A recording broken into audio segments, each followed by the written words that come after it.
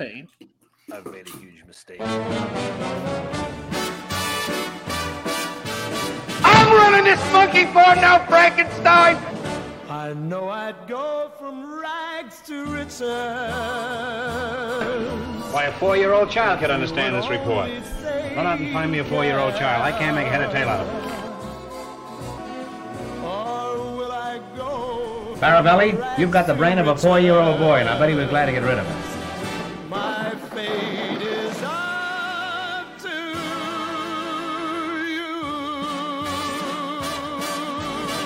Now I'd be shitting my pants if I was you. Hello, everybody. Welcome. It's time once again for Top 100. It's Top 100 movie scenes this time.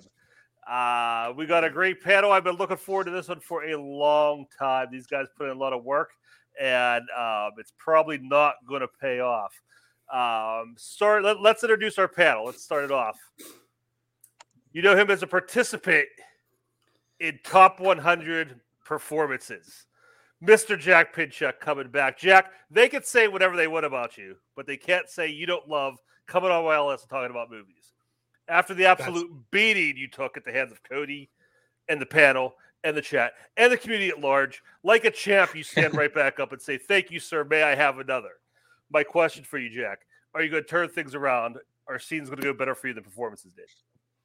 I mean, it can only go up, right? All I'll say is this. If Cody wasn't already wildly confused about me and my taste in movies, my opinion on movies, he's gonna have a hard time wrapping his head around some of these picks. But I think my goal is to confuse Cody this series, and I think I'll be able to do that just fine. All right, looking forward to it. Panelist number 2, winner of Top 100 Movies Volume number 3, Mr. Cody Newberry, graciously giving up the seat for me for the rest of the season. I appreciate that. Cody, some people say there might be a little bit of collusion between the two of us. I just think we both, for the most part, have pretty good taste in movies. But we're not talking about movies. We're talking about scenes. Completely different ballgame. What are your predictions for the next 3 months? 3 months, I'd kill myself. Is that 3? Are we 3? It's 2.5. Okay, anyways. Close to 3. Yeah, I'm not looking forward to it. Okay, so there's multiple things. Unless Jack watched like 100 years of like cinema overnight and never watched the Lord of the Rings movie, sure, he could see. He could also have Googled like the top 100 scenes and not like, so he doesn't seem like a complete buffoon. I doubt that will happen. And even if he does, he'll be half asleep for most of the episodes. Second, I have Jake here. Jake is going to do Jake, and he will have a lot of fun. And I know Scott, your guys' movies taste, you like some, but you don't like consistent. So he's in for a rough time. I have a shot to win again. I don't care to win. I held myself to a very strict standard of like, I didn't want to talk about things I've talked about over and over again on these shows. I've done over 160 episodes of these. I limited to the amount of scenes per movie that I could do. So there's a lot of thing. And by the way, I know that now clip from I'm running this blah, blah, blah, not the dumbest character in Romero's trilogy. And I can safely say that now. So 3 people may disagree, but me, I can tell you that it's not true. All right, panelist number 3, participant, Top 100 Scenes Volume 1. Jake, who won that one? Remind me. Wait, the first one? Yeah. You did. That's right. Oh, okay. But we're here now. Like I said, it's not movies, it's scenes. You can have bad movies and good scenes out of bad movies. So who knows? It's a whole new ball game. How's Top 100 Scenes going to work out for Jake? We'll see. I don't know. My mindset was just to have fun. Let's just pick a lot of these. I think there are some great dramatic scenes and scenes that I like resonate with me a lot, but there's a lot of scenes that I just think are like fucking hilarious or just highly entertaining. So we'll get to that when we get to that. But I've been looking forward to this for like almost a year. Whenever Koho posted like, here's the yearly list of YLS, I was like, I have to be on this. And so I'm just so happy that we finally got to that day. Awesome. And panelist number 4, last but not least, winner, Top 100 Scenes Volume 4, Mr. Scott Harvey. Scott, some people might say that win was due more to the quality of competition. There's an asterisk on it, but yeah. a win It's the is a American win. League Central. It's the American League Central. How you feeling about top 100 seeds? I'm feeling pretty good. I mean, I'm definitely going to have stiffer competition this time. I think mostly from Cody, probably, just knowing, Kirk's taste. But yeah, this is fun. This has become a fall tradition for us now, Kirk, to do a top 100 together. And I'm sure that things are going to be a little bit different with a different panel. But who knows? We may still end up with a final episode with a guy named Jake drunk on stream. So we'll just have to find out whether that happens or not. It absolutely could happen. All right, so again, it's top 100 scenes. This is going to work like these early episodes. We'll play it by ear how far we go, but these will just be like regular YLS episodes. We'll go in standard YLS fashion. I'm putting out this now for the entire series. We are under a spoiler alert. We're going to be talking about endings. We're going to be talking about twists. We're going to be talking about surprises, death scenes, denouement or two. Who knows? So we are under spoilers. If you hear the name of a movie that you don't want spoiled for you, don't turn out. We need your view. I would suggest turn down the volume when you see the banner come up. When you see a banner come up for a new movie, turn the sound back up, and we'll go from there. Also, if your picks are super spoily, just remind the viewers that you may be ruining a movie for them. Give them a little bit of a heads up to remind them of that. Also, as far as yikes go, we didn't talk about this before we went on the air. I meant to, but if someone's scene in any way overlaps your scene, because there may be a little bit of crossover there, I don't know. Yikes it, and we'll straighten it out when we get there. I'm trusting you all to know your scenes well enough to be able to know what your scenes are involved in or not. So without further ado, Mr. Pinchuk, we're going to start with you. What are your 100 through 98 top 100 scenes of all time? For sure. Oh, last thing. I didn't include a movie more than once on this list. That was a rule I set for myself because of what happened. No. So, I broke that rule many times. with Oh, that- I was going to say over under Lord of the Rings trilogy. How many? Like 10? Wow, that's impressive. I know, right? Weird. Anyway, my number 100 is The Wedding from I Married a Witch. My 99 is Happy Gilmore versus Bob Barker and Happy Gilmore. And 98 is the Dream Ballet sequence from An American in Paris. All right, Okay, my I 100. bet it. Yeah, The Wedding from I Married a Witch. This scene is comedy gold. Veronica Lake and Frederick March are at their absolute best in this scene, like in this movie, particularly in the scene. There's some great comedic beats, and you've got awesome moments where Jennifer, played by Veronica Lake, her father gets shot, and when someone else walks in the room, Frederick March is like, "No, it was an accident, I swear," and he goes, "No, it wasn't. He shot me in cold blood. Please notify the authorities," and then he dies, and it's great. But no, there's some great moments in the scene. It's honestly a delight of a film, and if you haven't seen this movie, please do. This is the best scene in it by far. Happy Gilmore versus Bob Barker. Again, the scene is comedy gold. I just rewatched it before coming on the show today, and there's so many.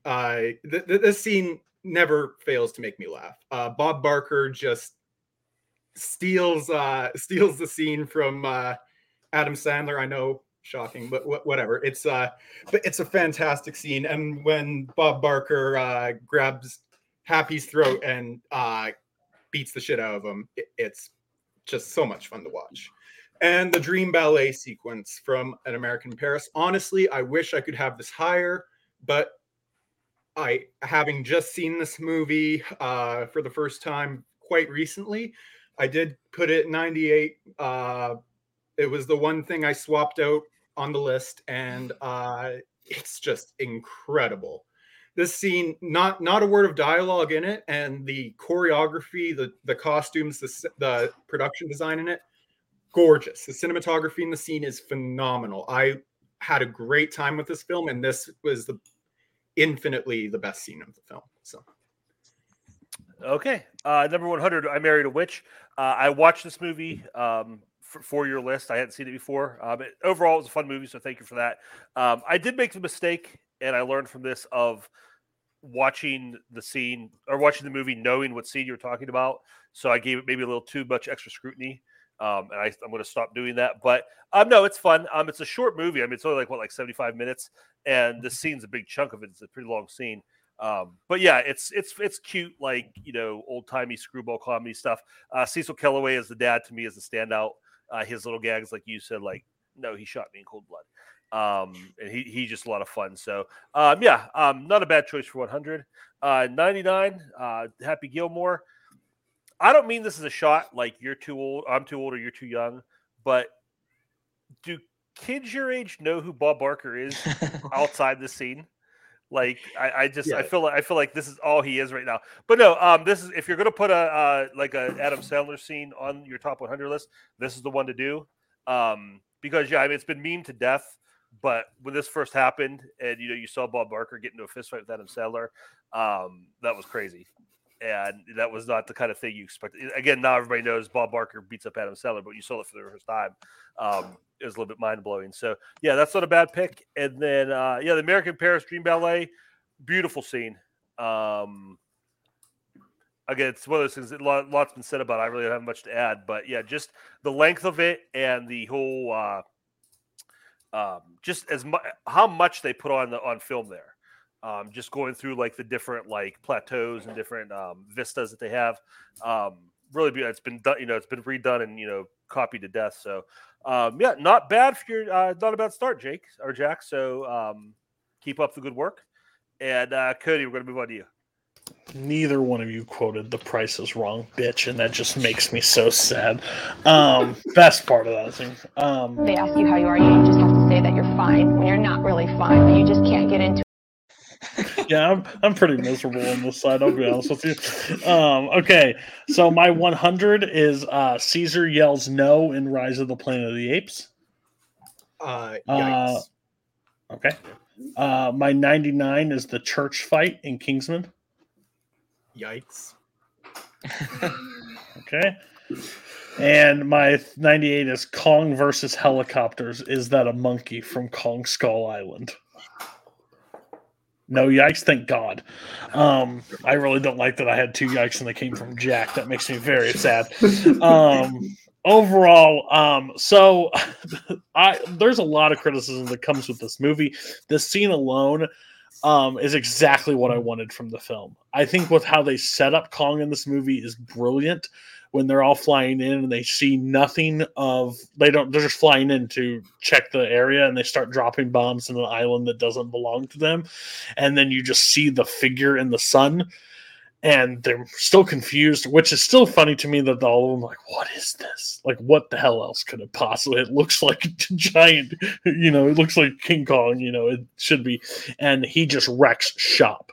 Like, I get it. It's like, I bet if they were practical, they used animatronics, it would look a lot better for people. Me, I loved it. I think the CGI worked perfectly. I think how they just how he like throws the branches and then they see it like basically slow motion and they're like losing every one of their men left, right to the sky to Kong and he's wrecking shop. It's one of my favorite scenes from this movie. And it was like I had to put an entry mark because I didn't want to this is not clearly like the best 100 scene, but this one is pure cinema fun. So I had to include it. All right. This is a great scene. I think the CGI in this holds up, unlike some other more recent King Kong movies.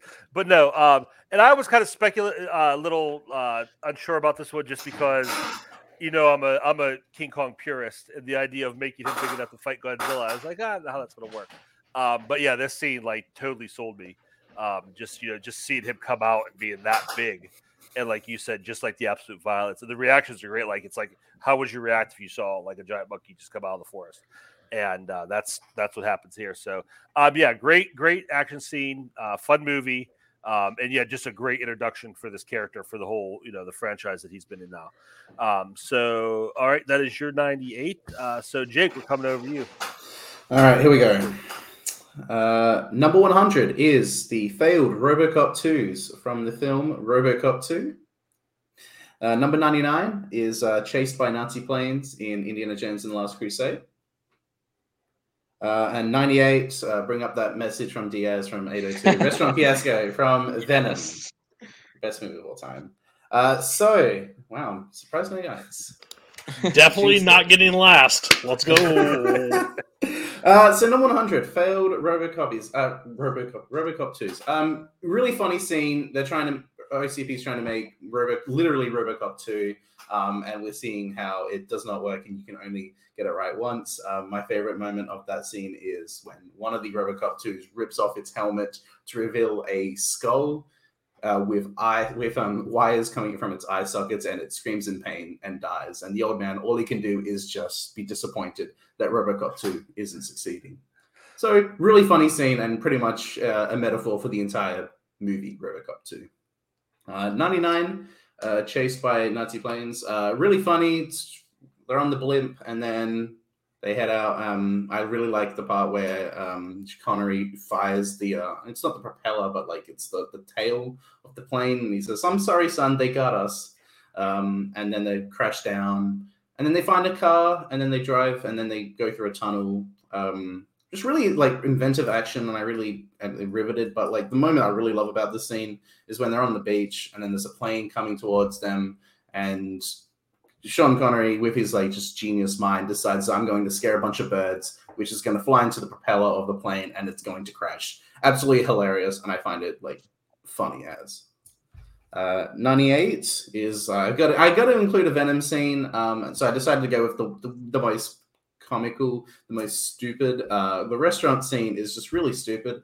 I really love Tom Hardy's performance. I don't even understand what he was trying to do, but this is sort of an indicament of his performance. The way he just comes in and looks like a crazy person. I've got this footage from the Life Foundation to his ex-fiancée, Anne, and then he decides that he's going to beat a bunch of people up, eat a bunch of food, and then jump into the lobster tank. It was just hilarious. And every time I watch it, I'm just like, why did people think this is a great idea for this movie? And I'm just laughing my ass off.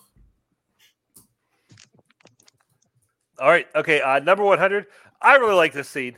I think this, if someone asked you what is like the tone of RoboCop, if I sit down and watch the RoboCop movies, this is the scene I would show them, because I think it captures perfectly what everything that RoboCop is. And I love this.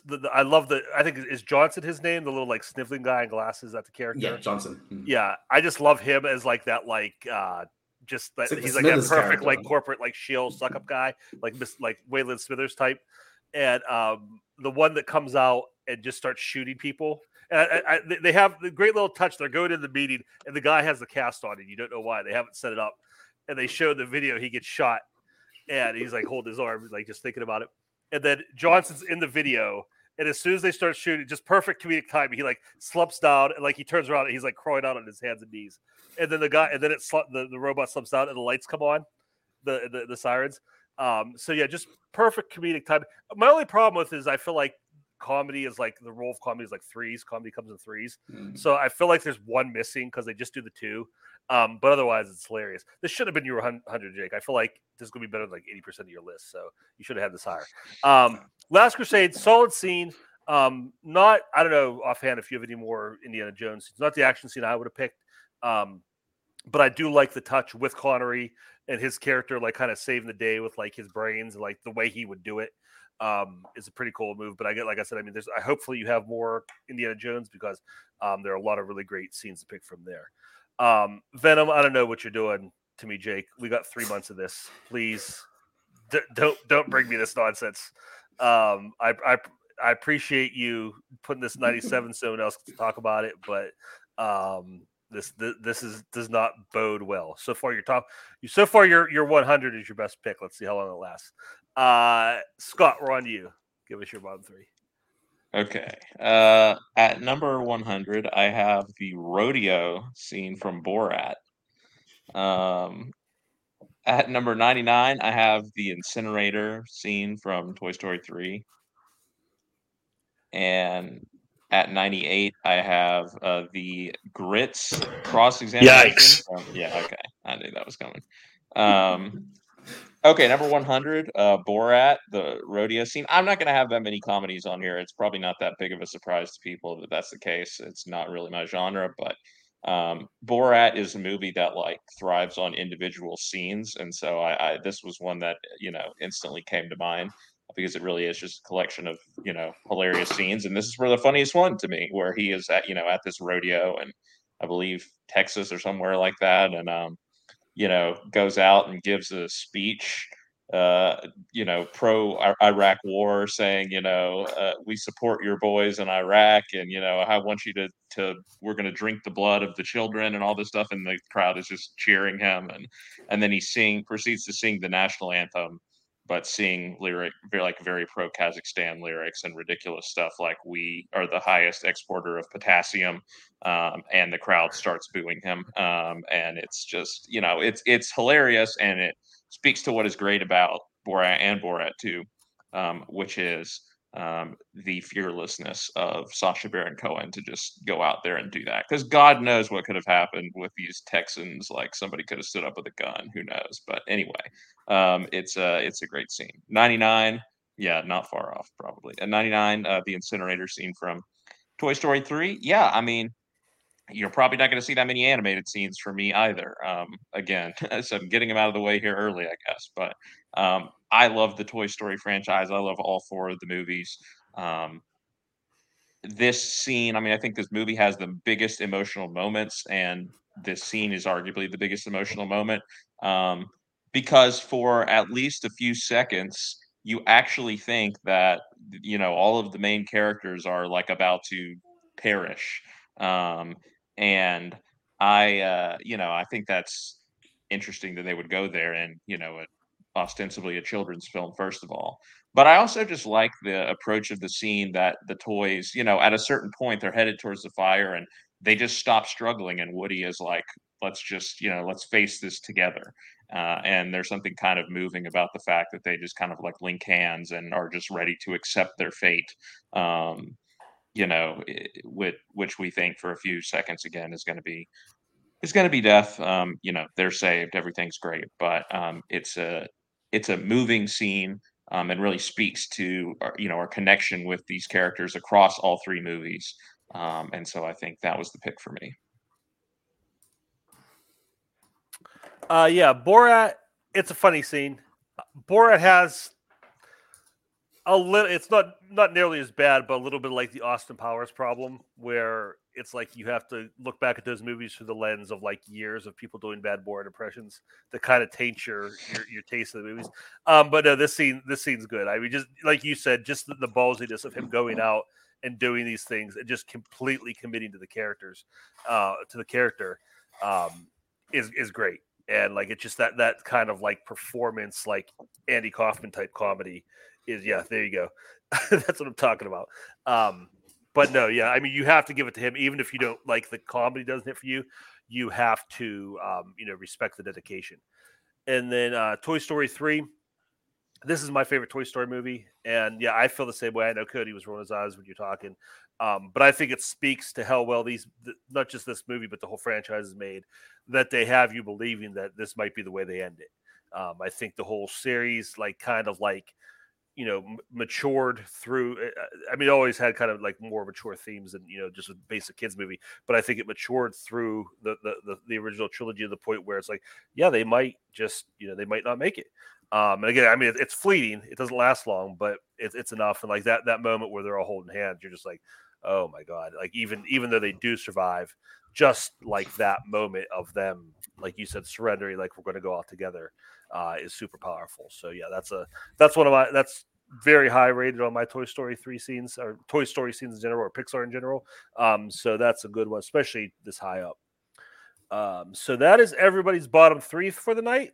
We're going to go in, take the gloves off. Everybody's going to have a chance to speak their piece now. Jack, we're coming back to you. Give me your 97. All right. My 97 is the lobby shootout from The Matrix. No yikes. Interesting. All right. It's a very great scene. Okay. So this scene is fantastic. Probably my favorite. Like, I know everyone loves to look at the bullet times scene and say that's the best scene in The Matrix, and I get it, but this is the one that captivated me, that really made me go, okay, this movie is phenomenal. The action in the scene is fantastic. Keanu Reeves and I'm forgetting the name right now, but that's okay. Trinity, yeah. They're both great in it. It's not really like any it's not a talkie scene like at all. I think the only words said in the scene are the guard when he sees Keanu Reeves open his jacket and where he sees all the guns and he goes, "Oh shit," and then he gets shot immediately. It's just a incredibly choreographed action set piece, and it's a hell of a lot of fun. Yeah, no, this is great. And again, this is another one where I have to go back to, my memories of originally watched it because The Matrix has been done kind of to death at this point. I don't know why you're rolling your eyes. I'm just stating facts.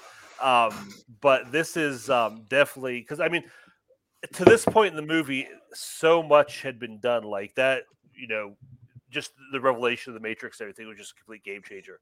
And by the time you get to this scene, just, when they have all the guns come out and everything and they're just loading up and you just know they're going to just shoot everything all to hell.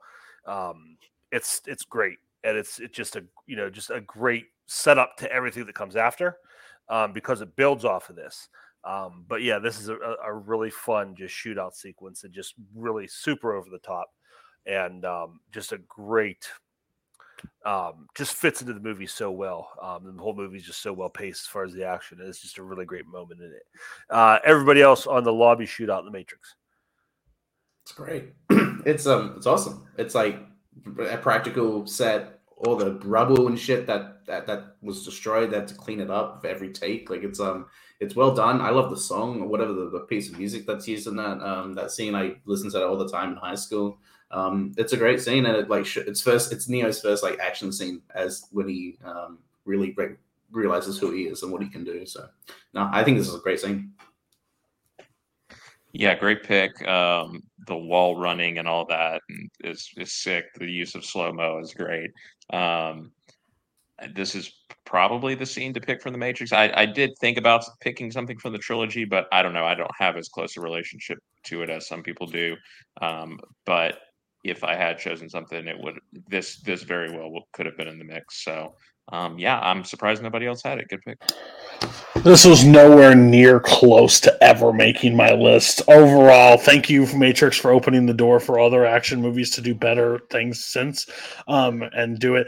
It's so silly. The entire scene is silly, just where he's like shooting. I don't know why he's worried. He clearly never worried about the characters dying ever in this movie because they can't die because bullets don't hit them. He does a cartwheel in the middle of one of these scenes, and I guess if you do slow motion rubble coming at the camera, it's game-changing cinema. No idea why these movies even get praised anymore. Like, I guess the same reason Snow White gets praised. Thanks for opening the door, but the rest of us ran through the door. That is an oversimplification. But that's not an oversimplification. There's action. John Wick's action scenes look a billion times better than anything from The Matrix, and I will stand because he slow motion runs up somebody and kicks him in the face. We're gonna call that great cinema. Kill me now. Jack, congratulations. You did a good job Googling great scenes. You did a good job. You picked one of the scenes from The Matrix. You crossed the line. You did a good job. We're at 97. This is hell. All right, Jack. I'm gonna kill myself! Jack, 96. All right. My 96 is Patton's introduction in Patton. That's a transition. Oh, man. Yeah, exactly. This is just one of the greatest introduction scenes to a character, I think. George C. Scott is just he fully embodies Patton in this film, and specifically in this scene. The speech he gives is brilliant, and it's just I could talk a lot about this scene, but we're trying to keep this short, and it's been talked about a lot, not necessarily in this community, but it's a phenomenal speech and one of the great introductions, I think. All right. Yeah, it's a great. It is one of like the great like character introductions in the movie. I just love the fact that it's kind of like has like a little meta aspect where he's talking to a room full of soldiers, but he's also talking directly to us. And just a lot of the stuff he says, like just talking about America and how America, loves a winner, can't stand losing. Just, I mean, you're like, man, it's kind of hits home. I like the fact that the Canadian picked this speech. But yeah, just that look in front of the American flag, just how just that stark giant flag and him, just that little thing in front of it. Yeah, I mean, it's top 9, in your 90s, I think it's a good scene to have. I don't know how much, higher I would go with it. But no, it's solid character introduction. Everybody else on Patton. Was George C. Scott on your performance list? No. Then you're an entire fraud, and I can't stand anything about you. To put this even on your list, thanks for Googling, like I said before. That's what this list is. He literally describing the scene, he said he embodies Patton. Well, God, I fucking hope so. Could he have, Walt Disney? Who else is he supposed to be portraying? He's portraying Patton. In the film, the scene is fine. It's overplayed for what it is. The movie, his performance is what carries the scene, but scene for thing, it's a great speech, but overall, like, I don't think it stands, like, it goes beyond that point. Like, he did a great job playing Patton. He's the best. He's the only reason that movie works in any way, but the scene itself, I don't think rises above a lot of those scenes, especially one that's known so well. 96, but you could have put, where's another Lord of the Rings clip? That's what should have been here. Some battle got cut off because Patton's intro had to be here. Jake and Scott? I have not seen the movie. I've seen like bits of the scene, but like not enough to be like, oh yeah, it's a good scene. But I can't for sure. All right, Jack, number 95. All right. Scott didn't say anything. All right. Yeah, it's Eddie's 110th fight, $1 million baby. All right. This scene, this is my favorite scene from $1 Million Baby. From the first time I saw this film, I know Jay Baruchel isn't the best part of this film, but Morgan Freeman. You put anyone in a scene with Morgan Freeman, and they're infinitely a million times better. But Morgan Freeman in this scene gets to beat the shit out of Anthony Mackie, and it's a lot of fun to watch. Morgan Freeman goes to fix a overflowing toilet and bathroom. He hears Anthony Mackie and Michael Pena and the rest of them beating the crap out of Jay Baruchel, Danger, whatever his character's name is called. And he goes into the ring, takes one of Baruchel's gloves, and just beats the absolute shit out of Anthony Mackie, and it's a lot of fun to watch. Honestly, incredibly hard-hitting scene in the film. There's obviously other scenes that are like more emotional and whatnot, but this is the scene that I think of every time when I think of $1 Million Baby. Yeah, to be honest, like when I first saw this on your list, had to kind of think back to what it was. It's not like a super memorable scene for me, but the more I thought about it, it is a very satisfying scene because a big part of the movie is the whole the subplot of the world of that gym, and Jay Baruchel's kind of hard to watch in this movie, but you still feel bad for him, and you hate Anthony Mackie, and you just want to see him get the hell beat out of him.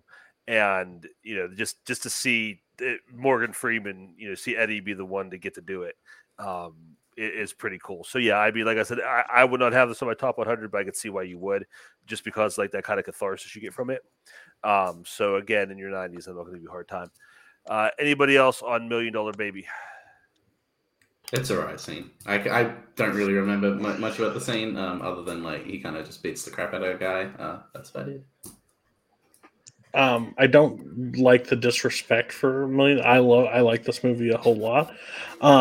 Overall, I think this is the correct scene. You're correct. Jay Baruchel is not the star. I'm glad you pointed that out for everybody, just in case they were confused. But overall, like, it's a cool scene. There are other scenes in this movie that I like more than this one, but it's not a bad. Like, it's sure 95 cents. Yeah, I've seen the movie one time many years ago. I had to remember what the scene was when Jack was talking about it. I think it's good for, how it is described, right? Morgan Freeman beats up Anthony Mackie. That is the scene. That is what is enjoyable about it. I don't know that it goes anything beyond that, but sure, in the '90s, yeah. All right, All right. Jack, that takes your 94. All right, my 94. Spoiler alert. I kept the title as vague as possible for people that still haven't seen the movie Room, even though it is an old movie. It's the rug from Room. So when Jacob Tremblay's character is in the truck, and so this scene. In this scene in Room, Jacob Tremblay is wrapped up in a rug, presumably dead, or so Brie Larson has told old Nick in this moment, and so he takes the rug, puts it in the back of his truck, and he's gonna get rid of the rug and Jacob Tremblay. And the escape scene that follows is so powerful and so satisfying to watch, because he's finally out. You know there's hope for Brie Larson now. You know that you know they're finally free. But it's just the sheer panic you feel during the scene before he finally makes it I was holding my breath the whole time. It's incredible. Yeah, again, a scene I probably wouldn't I definitely wouldn't put on my list, but I could see why you would. Just again because of the build up to it, just because of the you're waiting to see how are they going to get out? Are they going to be able to get out from the the get go to when she starts planning this to when she puts them in there and everything, and then just with him wrapped in that rug, I was watching the scene today and it reminded me it's like. They show he's tight wrapped up in this rug and he's looking out and he sees the light coming through. And it was kind of like a rebirth to me. Like it reminded me, like it made me think like, he's being born into the world for the first time. And then he has that scene where he gets the rug unfurls and he looks up and he sees the sky for the first time. And just like that moment of, this like horrifying moment of what's going on. But you have that like split second of him just like basking in that and, kind of being overwhelmed by it. And then up till the end, when because he the way it works, he kind of gets away and he's running, and the guy comes back. So you just don't know if he's gonna make it or not. It's really keeps you on the edge of your seat. So yeah, again, not like a super memorable scene for me, but for your 90s, and like I said, just because the feeling you get from it, not a bad pick for 94. Everybody else on the rug escape scene from the Room. So this scene crossed my mind. Overall, I didn't want to include it just because I haven't went back to it. I've never rewatched this movie since 2014. I think it's a very rough movie to watch. I think this scene like made me like have like almost a panic attack watching it, just because of the idea of like, if he opens up that rug, if he sees anything, and like when he does break out of the rug and run, like you just hear this, and he's just running for his life at that point. It's just a terrifying feeling overall. I think they do a really good job with the suspense. I think like what you said, like this is a kid that's never been outside, never done like anything at that point. So he's like experiencing everything for the first time. The sun's the brightest it's ever been for him. Like, so the things he's having to like do in that stressful environment without his mom by his side that he's never had. I think there's just some powerful things in the scene. So I think it's a really good choice. I still want to know what happened to Jack and who did this, but somebody else came up with this list and I confirm. I need to. This is Holtzman's list. I think this is a fine scene to pick from this movie. I'm not a huge fan of the movie, to be honest. I don't think it has a lot of interesting things to say about the situation, but this scene is effective on a visceral level, which is like the one level that I think the movie is effective on, which is just kind of keeping you invested in the actual plot of them being in the room and trying to get out. So, like I said, if you're going to pick a scene from this movie, this is probably the one to pick because it does have, that impact. But on the whole, this movie didn't enter my mind. I'm not that huge of a fan of it. Yeah, I'm also not that big of a fan of the movie, although I do think this is the best scene in the movie, hands down. Or like the POV sort of subjectivity, like you really feel like you're with Jack. That's his name, right? The kid? Yeah. I can't remember. You just said it anyway. But yeah, I think it's a really good scene. But. All right. Cody, that brings us over to you for your next the meat of your list, so to speak. Oh man, let's I didn't Google this list, so these are not going to seem comparable. I'm doing the bomb scene from Top Gun Maverick. Let's go. I'm probably one of the biggest people that hate the original Top Gun with everything. I watched it at a bad time. I had to do this, so I had zero interest in seeing this movie. Zero. Watching this movie is exactly how this movie should be done, how a Top Gun movie should be done, how a air fight and kind of movie should be done. And I don't think there's been one that I've always found it interesting of dogfighting, but this one took it to a whole nother level. Again, I'm never going to experience 10 Gs in my life. If I do, then something drastically has went wrong and the earth has plummeted somewhere. I don't know, but I should never experience 10 Gs anytime soon. But the entire trench run basically to this bomb scene and out is some of the most intense action I've seen. And I understand Top Gun Maverick is getting this wide praise that is crazy for people.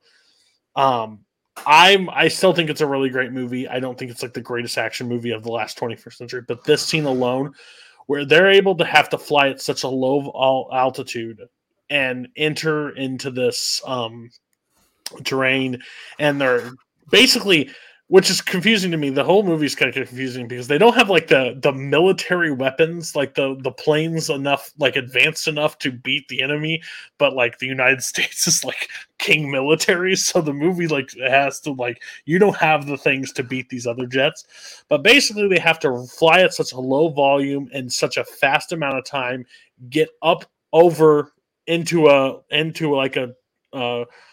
I don't know how to they have to shoot down and then exit out in the sharpest point ever and get out.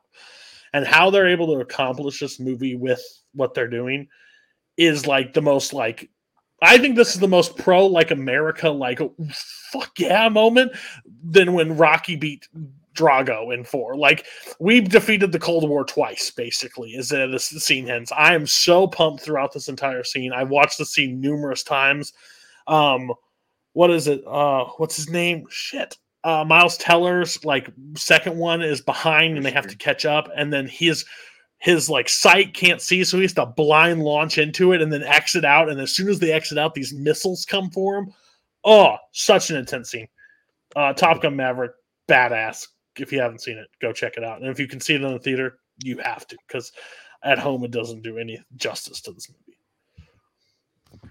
Yeah, I have my thoughts on the movie as a whole, but I have no problems of anything that took place in an airplane in this movie. It was all fantastic, and what I love about this scene is that it's been set up so much because you've watched them train, and you know exactly what they have to do. So when something goes wrong for them, you're like, "Oh crap!" because you've been through it with them, and you know what's wrong and how it's going to how it's going to mess them up, how it's going to make it harder for them. So I think it's just a great payoff to everything that came before in the movie. And yeah, it's just great.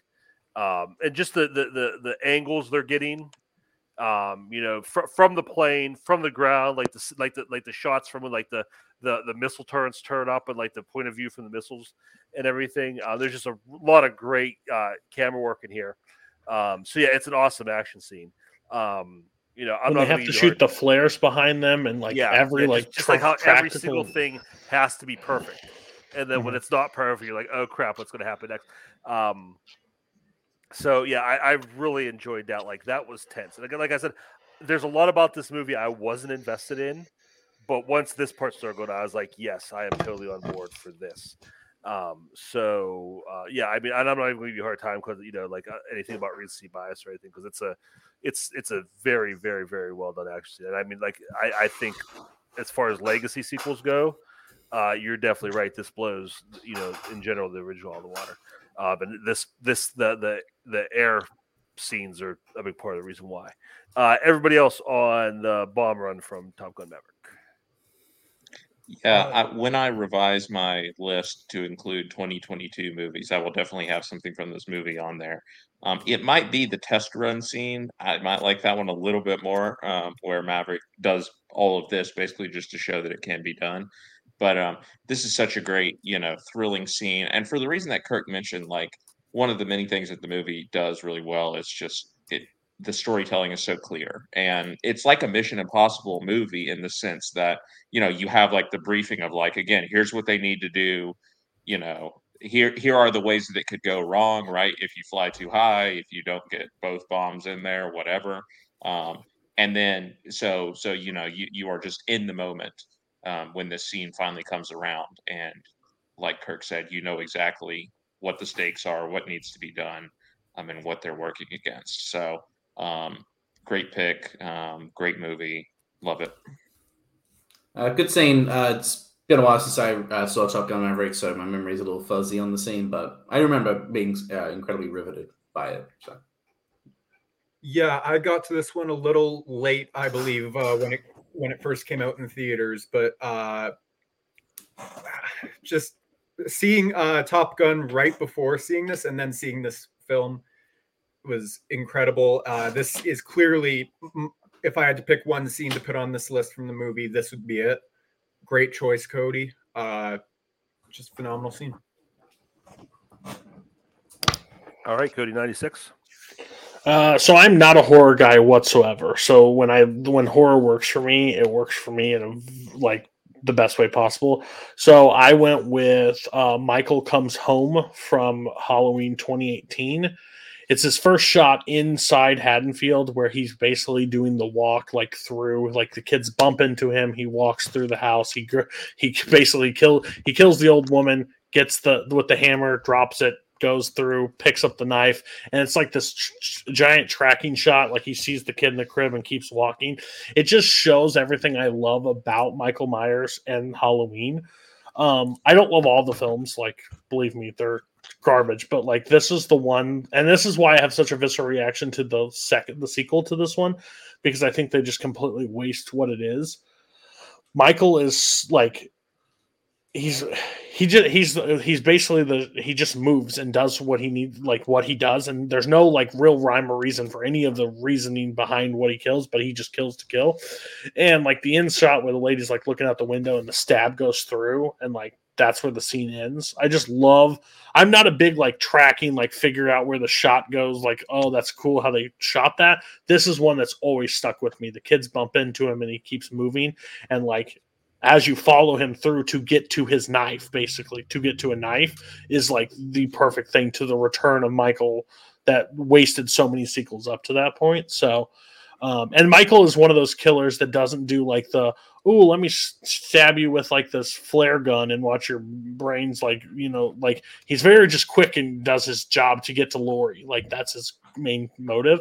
So this is the scene. It was pretty. I didn't want to put it too high because I don't think it's the most incredible horror shot of all time, but this is one that is very high. The movie's very high, so the scene ranks pretty high with me. Yeah, I've never been a huge Michael Myers fan. And the main reason is, to be honest, in the original movies, I don't think he's that scary. I mean, the first one, he basically, he drives around for a while in a station wagon, and then, he comes out with a knife, and, he can't stab anybody. He's got his victims, within arm's length, and he's missing them. And then, if you poke him with any pointed object, he's going to be down for the count long enough to get away from him, and you can run because he's so slow. So, the originals really never freaked me out. I watched this scene. This is the first time I've actually been afraid of Michael Myers, just the way they set him out there, and it reminded me of Jaws. He was the shark, and all the kids running around were just the ignorant people who had no clue what was going on in the water, and no idea how close they are to death, and just like the randomness of the kills, just how he's walking around, and just like you said, the way it's shot. They're playing the music like it's like a different like arrangement of the original music, but it's like it's a, I forgot to even bring up the music. The moment that cues back in, it's like like that's one of the best scores of all time. Like bar none, and it's just like it brings you right back because you hear the intro when he hits in the chest, and then when he screams out, as soon as the mask hits, you hear the drop of it, and it goes, and you're like, okay, well, now we're back. It's crazy. Sorry. That's right. And then just like how the choices of what they choose to show and not show, and where the camera moves to, and where it stops, and where it starts moving again, and how it falls. And when he goes up to the second house, he looks at the window, and you get that reflection, and it almost looks like the mask is smiling, but just like the way it's hitting, and then the camera just stays there, and you see him go around, and like it's inevitable this woman's getting taken out.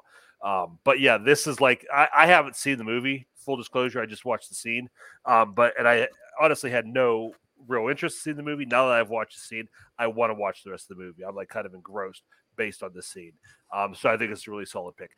Everybody else on the scene from Halloween 2018? Yeah, this scene was almost on one of the earlier versions of my list. Like it was in my head for quite a while I was making this list. But I decided to put some other ones on. I'm really glad Cody had it because that's probably my favorite moment in this franchise is this long take. It's really great.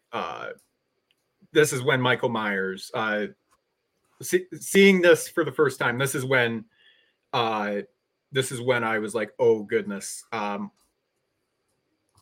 what could possibly happen next? Like what Michael Myers is just unpredictable. There's no rhyme or reason to anything he does. Like you said, seeing this scene is just brutal, and he's incredible in it.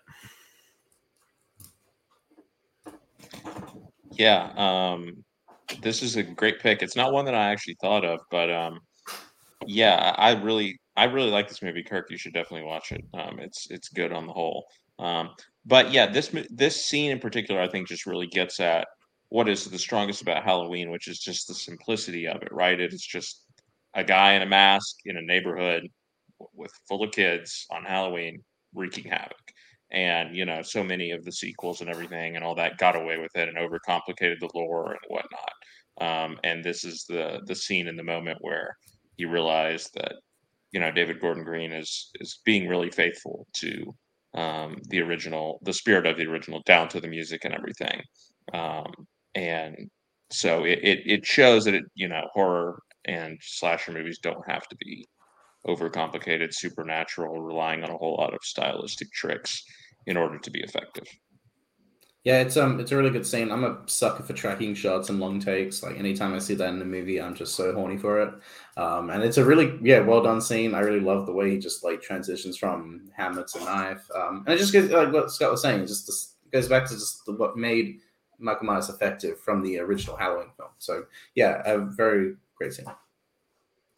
All right, Cody, number 95. Sorry, Warzone comes. So I'm not I don't have a ton of fandom or geek related stuff. So I pick things that I like, and I was very smart with what I did because it's the classic YLS. I'm not going to talk about it because other people will talk about it or bring it up. So there are definitely movies and stuff that I have higher, but scenes overall, this is the one I went with. I went with Cap and Bucky versus Tony in Captain America Civil War. No yikes. Okay. I love this scene. I don't love the movie as much as I love the scene. I think the scene is what works, and I understand there's another scene from this movie that works, but I don't love it as much as everybody else. I don't think it's that great overall. I think this scene is the one that actually has like the emotional elements to it. For the first time in like the saga, Tony like absolutely like loses his cool to a point that he just can't be reasoned with or realize what's happening. And I think the best thing in the MCU is the complete struggle between Captain America and Bucky. I don't think they do it the best they could, but overall, it's the one thing that Cap can't like Jake and can't get away with. And basically, after he sees the clip, they get to this point. They see the clip that Bucky is the reason that Tony's parents are dead. And then it starts the manhunt for basically Tony's going to kill Bucky at this point, and he's going to end him. And Cap's like battling him back. This is the first time you see Iron Man and Cap actually like battle. And he basically said, like, one of the best lines is when he's holding Bucky by the throat, and he's like, "Do you remember them at all?" And he's like, "I remember every one of them." And then Cap is down, and he goes, "It's not going to bring him back." And like, it's the scene from 2 Exterminate that's stupid, but it's the "I don't care, he killed my mom." I included it because I think it's one of the most like the lines that like, I don't care at this point. I'm going to end this. And I think how they choreograph, how they battle that scene, I think it looks really, really good. I think overall Bucky loses his arm at the end of this because he reaches in and tries to take out Tony's arc reactor. Again, yeah, I'm not a huge fan of, but this scene has always stuck with me from this scene that I absolutely love. There are better overall Marvel scenes, but this one actually has a payoff with the rift between Tony, and like the introduction of the scene is when he's like, "He was my friend." Yeah. So I thought I was too. Like it builds up to like, yeah, this guy hasn't been around. I've been here the entire time. So it's an interesting battle. Yeah. The thing that I respect the most about this scene is that it exists, because especially after the airport scene, you figure, okay, they're going to do the regular cop out of the, they tease the hero versus hero story, and then, they end up like a Batman v Superman where it's like, okay, now we got to go fight the real villain. And that moment you realize there is no real villain and they're going to fight for real. That was pretty crazy. So I respect the movie for doing that. However, on a personal, visceral level, I hate this scene because I do not care about Bucky at all. I say this whole movie and this scene is the 2 most interesting characters in the MCU breaking up over the least interesting character in the MCU. Bucky is the Yoko Ono of the MCU. He ruins this. I mean, I hate. I will kill people today, Leo. I will kill people with this cricket bat. Lionel Tribby appearance. But I don't care about Bucky at all, and I hate how Tony gets completely punked out in this, because when he's like, "I don't care, he killed my mom," I'm like, yeah, I'm completely on board. Go get him. Like, again, because if it's a character I cared about that killed his mom, maybe, but like, take him out, Tony. And the fact that it's Cap holding him back and fighting against him and letting Bucky try to kill him, that drives me crazy. And then the end when Tony is totally punked out. That's not your shield. That's my dad's shield. I'm taking my ball and going home. That's like my least favorite moment in the MCU. I hate that so much. I hate what they did to Tony's character. I hate what it does to... That's your least favorite part in the entire MCU? Sir, have you watched all of them? Of involving these characters, absolutely. Have you watched Eternals? It's my least favorite character because I hate what it does to Tony's character. But then the scene should work in some areas because he is going for Bucky and he basically makes him immobilized he blows off his arm. Yeah, but it pisses me off that Cap's like not letting him just do it. Like, yeah, he killed his mom. Let him do it. Because he's fucking loyal to a fault. He's Ned Stark. I'm bored just listening to this. But yeah, so I mean, I'm not going to hold it against you too much because on a technical level, it's a great fight scene. But I have a lot of trouble removing my personal feelings about it. Everybody else on this fight. Good scene, good fight. I like it. I mean, I enjoy this movie for an MCU movie. I think the emotional stakes are what make the movie. But if you watch the scene, it is dark, it is gray, it is every other MCU action scene, and so it's not on my list for that reason. And there's only one scene that you may see. You want to talk about a crumb bum, scum bum, punk. I'll own that. Solid scene. This was incredible to see in the theater with my friends who were firmly divided between Team Cap and Team Iron Man, but it was just, this was a really fun scene to see in the theater. And having read the comics before seeing the shot of Iron Man shooting Captain America's shield brought to life in the MCU was comic book dream come true. It's a great scene. All right, Cody, 94.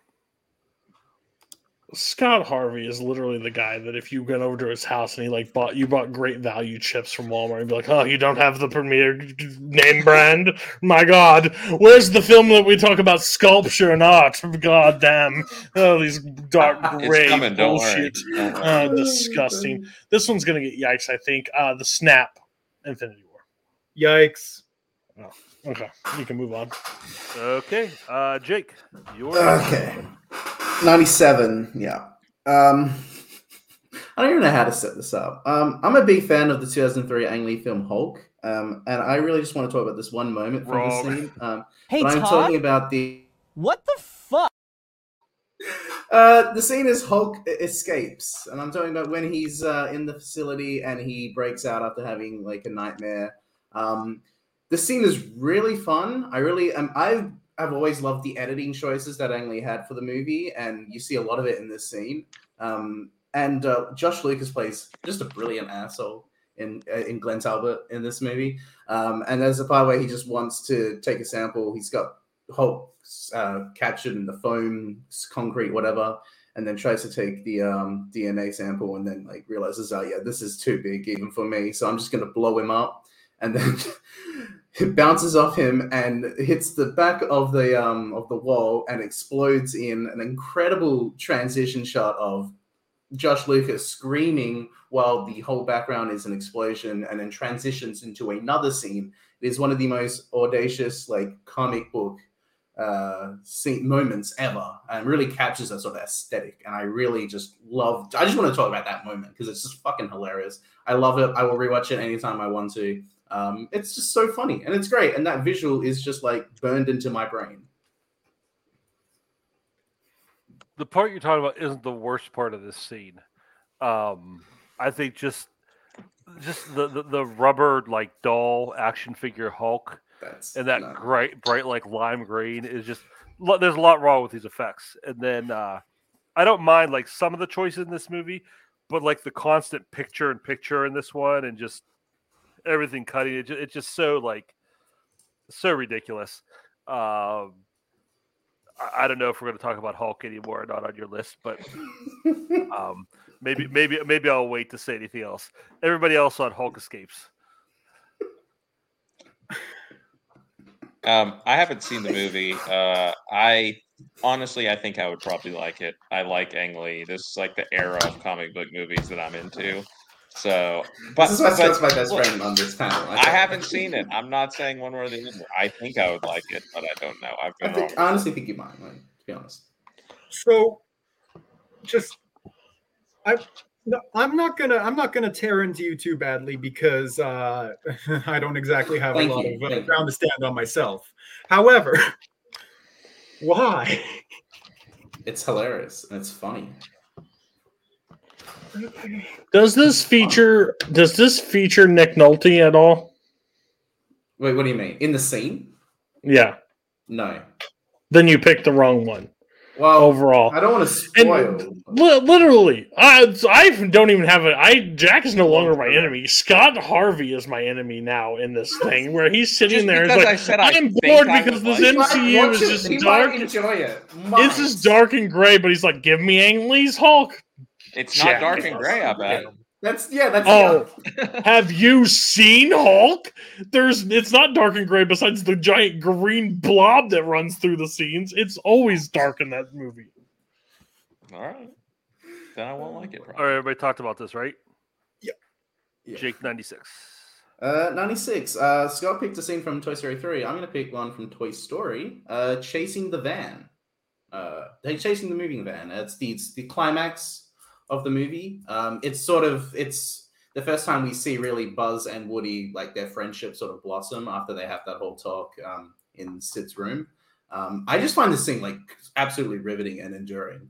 I really love the moment when Scotty is like biting onto Woody and is about to pull him. That moment when Woody says, "Take care of Andy for me," just like honestly is like really like emotional for me. And then Buzz sacrifices himself to Scud. Like just really like that scene. And then Woody uses RC to help Buzz, and then you have the moment where they light the rocket, which is just really funny. The Woody's like facial expression during that is really good. But then when they of course go up, and then Buzz is like, "We're gonna fly," and then falling in style. It's just like that character arc for Buzz is like, I may not be able to fly, but I can at least do something. And I really think it's just like beautiful moment for both characters. And I once Letterboxd allowed the poster changing ability, I changed the Toy Story poster to the part where they're like flying because I thought it's a really beautiful scene. And yeah, they go back to Andy's care. Yeah.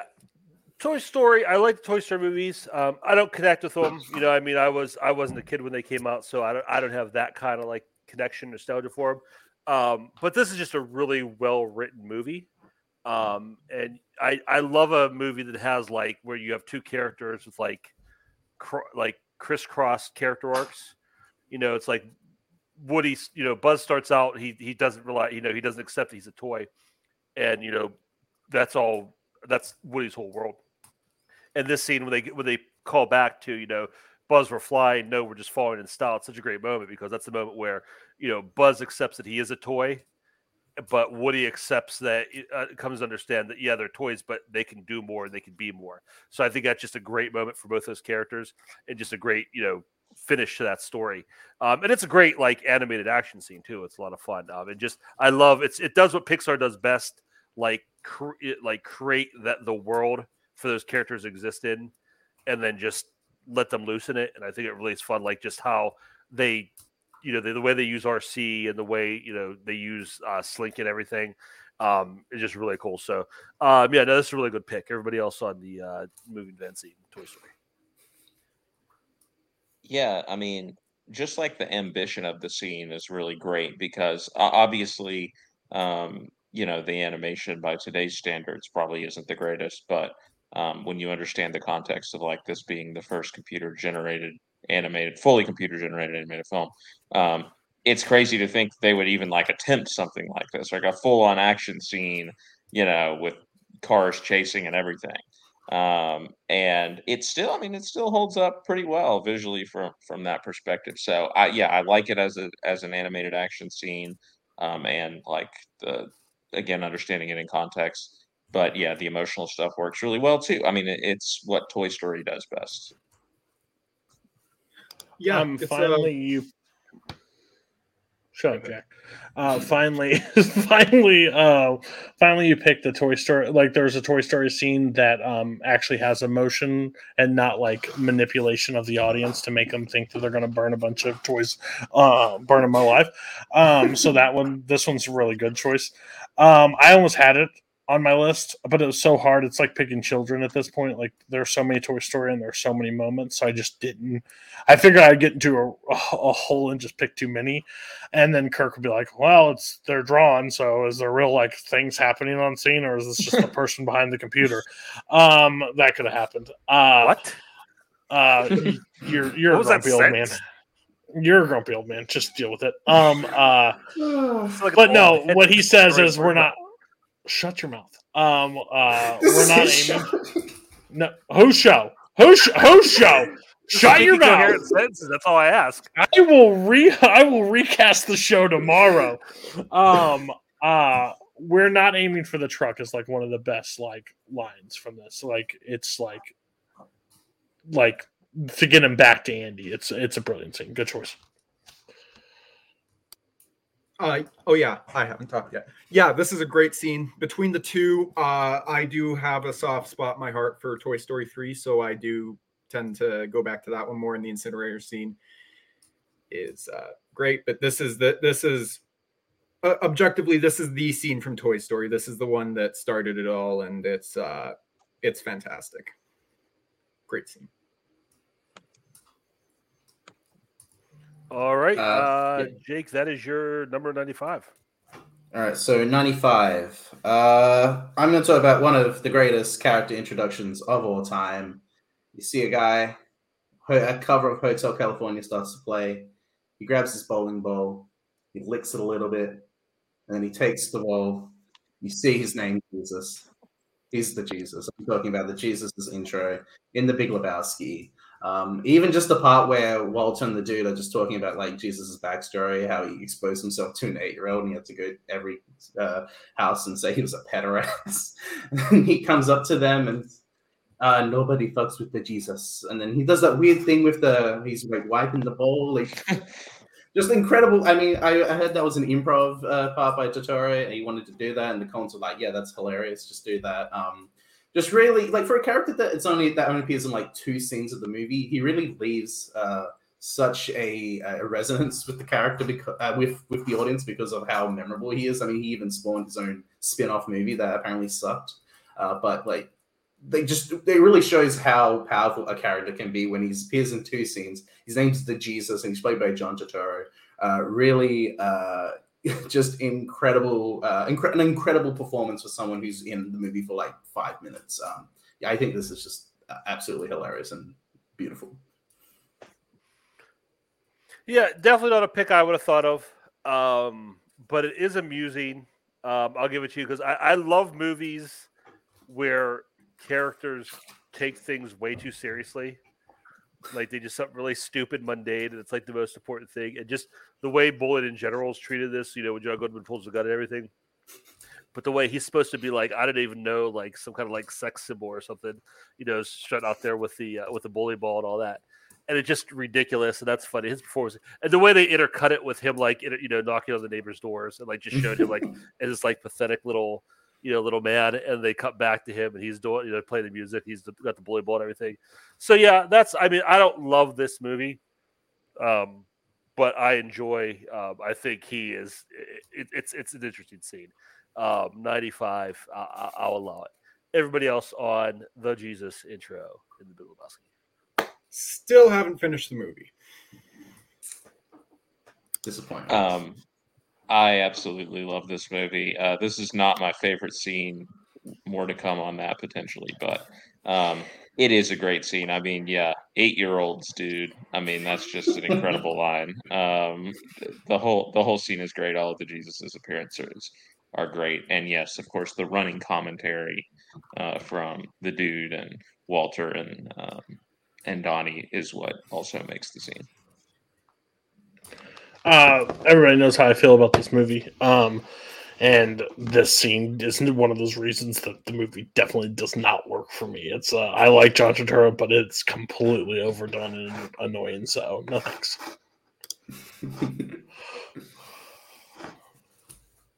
All right, Jake. Yeah, that's your number 94. Then. Oh, when is Mean Kirk going to show up? By the way, are we going to have to wait till 60s till we see like you give us all passes for our choices, or what? I'm just curious. Because Venom has been on this list and he's still walking, which is yeah. Because I kind of want to ignore that it happened. So okay. Fair. Understand. Number 94. I'm going with the "I'm Glad It Was You" scene from Road to Perdition. Yikes! All right, Scott, that's going to take it over you. You're 97. All right, at number 97, I know this is not a yikes. This is the kill scene from Thoroughbreds. No. Who? This is a really underrated movie. Spoiler alert, I guess, because this is at the end of the movie. But this is a really underrated movie, and it's about 2 teenage girls who try to kill the toxic stepfather of one of them. And the climax is this scene when the 2 girls are on the couch, Lily, which is Anya Taylor-Joy, and Amanda, which is Olivia Cook. And there's multiple sort of twists in the scene. It starts with, Lily tries to stop Amanda from drinking her drink because she says, "Oh, I drugged it, and I was actually going to frame you for the murder." And then Amanda decides to drink it anyway. And so then the Lily, which is Anya Taylor-Joy's character, goes upstairs to to perform the murder, the camera holds on the lifeless, quote unquote, lifeless figure of Amanda, who is just like, drunk the drugs now and is passed out.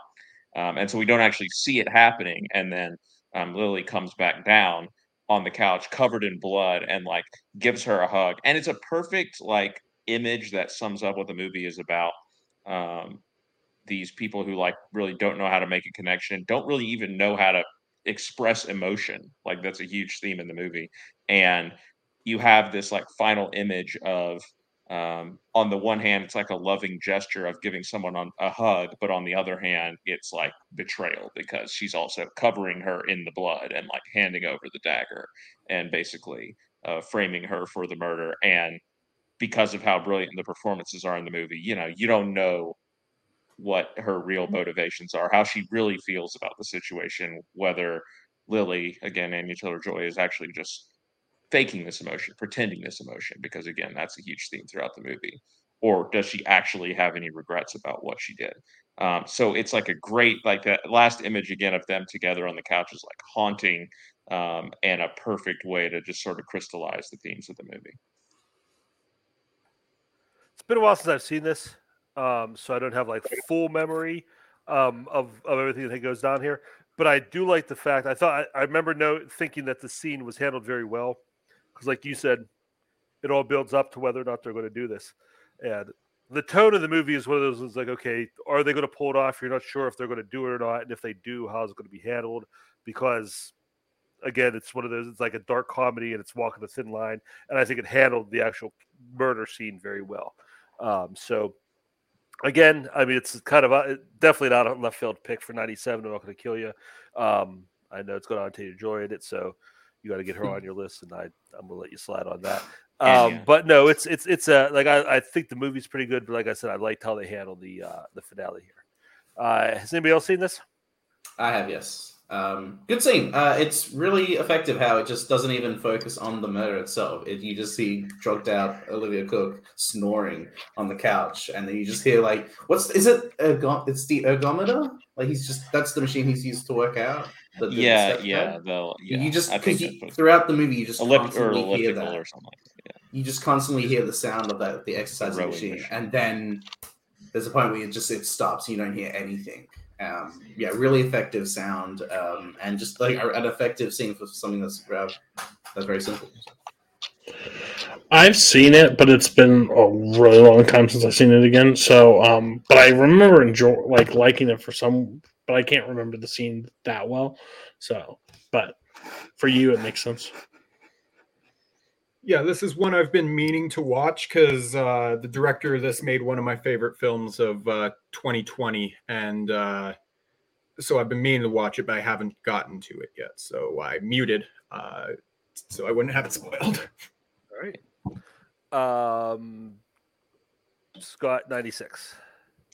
Okay, my number 96 is The Highway Chase from... No, that's my 95, Holtzman. That's supposed to be my 95, so maybe they got swapped. But I didn't put these graphics here. No, I know. The worst highway chicks are nowhere in this set of 10 movies. Oh well, that's good. So what do you have? What do you have? Okay. Your 96. Yeah, my 96 is The Highway Chase from Terminator 2: Judgment Day. Hold on. Somebody has that later. Yeah. Yikes. Yeah. Okay. This episode. Right. My 95 is the nightclub scene from Collateral. Yikes. Okay. All right. I hope this is right. My 94 is from Zodiac. It's It Was Lee is the name of the scene. Yes. Is that the interrogation? No. No. Okay. Cool. Okay. Cool. Spoiler alert, for sure. So Zodiac is one of my top 10 movies of all time, but this is one of a few movies where I struggled. Like, what is the scene from this movie? Because I just think like the whole scene is really really good, or the whole movie is really really good, and there's not like one necessarily standout sequence. so that's why the scene comes a little bit lower than you might expect. But the scene I chose is this scene. This is where Jake Gyllenhaal's Robert Graysmith goes to the jail to talk to Clea Duvall, who is the sister of the first victim that we see, Darlene, in the movie, and is trying to get some information out of her about, any sort of clues. And she lets on that her sister Darlene had this one, really weird boyfriend who was giving her all these gifts and whatever, and it kind of sounds like and bragged about killing someone. It sounds like, oh, maybe this could be the Zodiac. And so Graysmith is like trying to force her to remember the name. And he, this is when they're focused on this guy, Rick Marshall, as being the Zodiac. So he's like, the name was Rick. And she's like, no. He's like, are you sure it was Rick? It wasn't Rick. And he's, because he's like, at this point, he's so deep in, he's lost his wife and everything. He's so obsessed. And then, she's like, no, it wasn't Rick. And he just like resigns and gives up. And he starts walking away and she goes, it was Lee.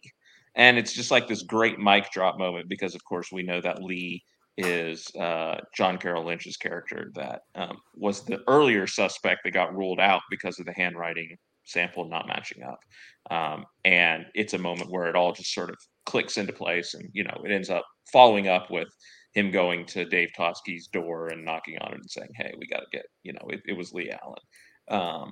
And so, it's a great satisfying moment, a great satisfying scene that really rewards the journey that you go on with this case.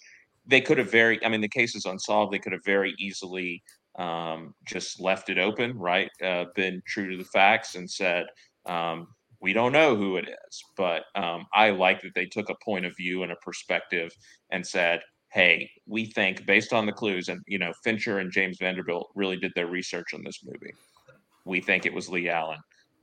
And, we think we've made a convincing case against him. So it's satisfying maybe in ways that these types of movies aren't necessarily always, especially when you consider how the true story has gone. So amazing film, great scene. Yeah, this one, when I saw this on your list, it was kind of baffling because the scene isn't bad, but I think it's a solid moment, but I don't see it as like because it's like a dun dun duh kind of scene, but I think this movie's filled with those, and I think there's some that just have more like energy or emotion or whatever. So I just this wasn't the moment in the movie that stood out to me. I know it's kind of an important moment for in the case of that character, but just as far as the scene itself, didn't do a ton for me. Everybody else on the scene from Zodiac. I'm really big on Zodiac. It was in my top 100. I would think it was in my top 30. I think the movie's actually brilliant. I'm same way. Like, hint, there might be more for me coming up from this movie, but I struggled with picking scenes too. But this was not close to my list. I liked the scene a lot, but overall, it wasn't the one that I had to go with. Yeah, I did have a few Zodiac scenes in mind, and I did struggle a lot with picking which one, if any of them, are on this list. But this wasn't one of the ones I thought of. But I'm glad you brought it up because it did remind me of how much I do really like the scene. It's been a while since I've seen this, so I can't really remember the scene itself. But the way Scott was describing it, it was like, oh, that's actually kind of cool. But yeah, I do need to rewatch Zodiac. It's been like 8 years. So, but yeah. Okay, this brings us to the top 3 of the night. Jack, we'll come back to you, number 93. All right. I'm sorry, Scott. My number 93 is Live with Murray Franklin from Joker.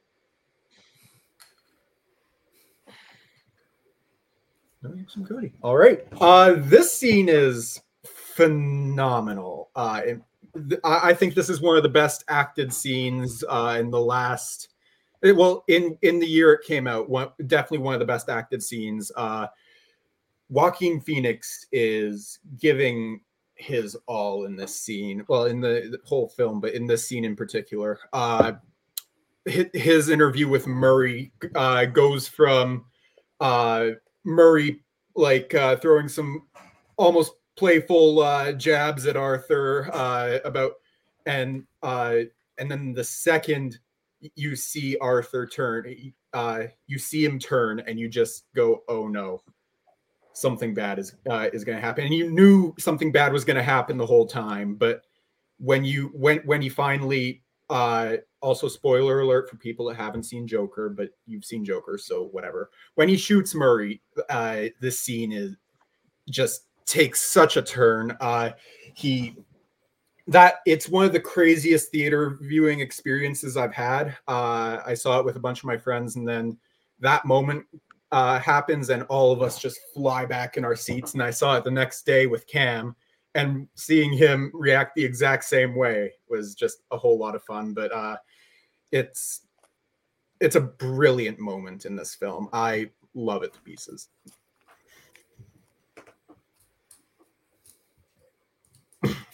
This scene is tough because it's become such a meme that it's hard to judge it on its own merits. It's a well done scene. It's a well acted scene. I think my biggest problem with it is my problem with the movie in general, especially the third act. I know he's the main character of the movie, but I just don't feel like you should be sympathizing at all with the Joker. And I don't think he's necessarily sympathetic, but I think they give him a platform, I guess. And it's not just this scene; it's other things in the movie where it's like the Joker should, like, I don't want to. I just feel too comfortable with the Joker. I know too well where he's coming from by the end of the scene. And to me, that's not the Joker. Like to me, the Joker is, what Heath Ledger does, where you just never know what he's going to do next. And I mean, he shoots Murray, and I mean, I think that was the right move for the character. But I think other than that, I think it's just too much. Like I said, it's I don't know. It's hard to explain how I feel about this. Again, it's not a bad movie scene. I think it's on a technical level, it's very well. It's just one of those things where I think for the character, it was a little bit the wrong direction. But I understand why you would enjoy it. Everybody else saw Murray Franklin from the Joker. I'd like to hit Scott opinion first on this one, to be honest. Oh, I was going to say I'll go last, but yeah, I mean a couple of things. I mean, first of all, it's taken from other movies, right? You know, this is network. This is the king of comedy. Like, we've seen this thing before. We've seen most things in Joker before. Two, this is just pure shock value, if we're being honest. Like, the movie, kind of, as Kirk is alluding to, it doesn't really have anything to say. It is just a big cynical shrug. And this scene is the embodiment of that. Rather than go somewhere interesting, it goes in, the direction to, get that moment, right, that Jack's talking about, where you fly back in your seat because, oh, wow, he went there. The horrible act of violence has been committed. But it doesn't mean anything. Nothing in Joker really does. I like the scene. It's all right. It's just like, it's not one that holds any sort of like emotional weight or like impact, I guess. A lot of people love the shit out of the scene, but which is fair. But I just I've never really like had much of a reaction to this thing other than he killed him and he said, "You want to hear a joke or whatever." It's like this whole movie in general is 50%. It's cool to hate it. It's cool to like it at the same time. Overall, I like the movie a whole lot. I think the movie is interesting in the world of creating the Joker character as is. The reason why I think the Murray Franklin scene works is because at that time, no one knows what he's done. Only he knows what he's done. And they brought him there to laugh at him. And he gets the final gag. And anarchy basically ensues after that. And like, I think that's the brilliance of the scene. I think the shock, that he kills Franklin at the end, which is like, everybody's like, I kind of like, I don't know. You don't have to be like a complex, like to figure out which way that was going. I think that was pretty much telegraphed pretty quickly what was going to happen, especially like when that previous in that scene, they introduce him and he's like, "Hey, will you call me Joker? That's what you called me on your show. Call me Joker." And like brought him out there to like publicly humiliate him, and he got the last laugh. I mean, overall, say what you want. I think the scene's good. The only reason I didn't pick the scene is because I think it was, I think what Kirk said, it's been memed to death at this point. And my overall thing is I love Joker like as is, but I couldn't narrow down a scene that I absolutely love from like I love a lot of the scenes, and I would be picking a ton at that point. There's like one in the apartment that I would say I think is the best scene, but overall, I'm glad you guys brought it up so you can talk. And Scott hates you more than he hates me, so that's perfect.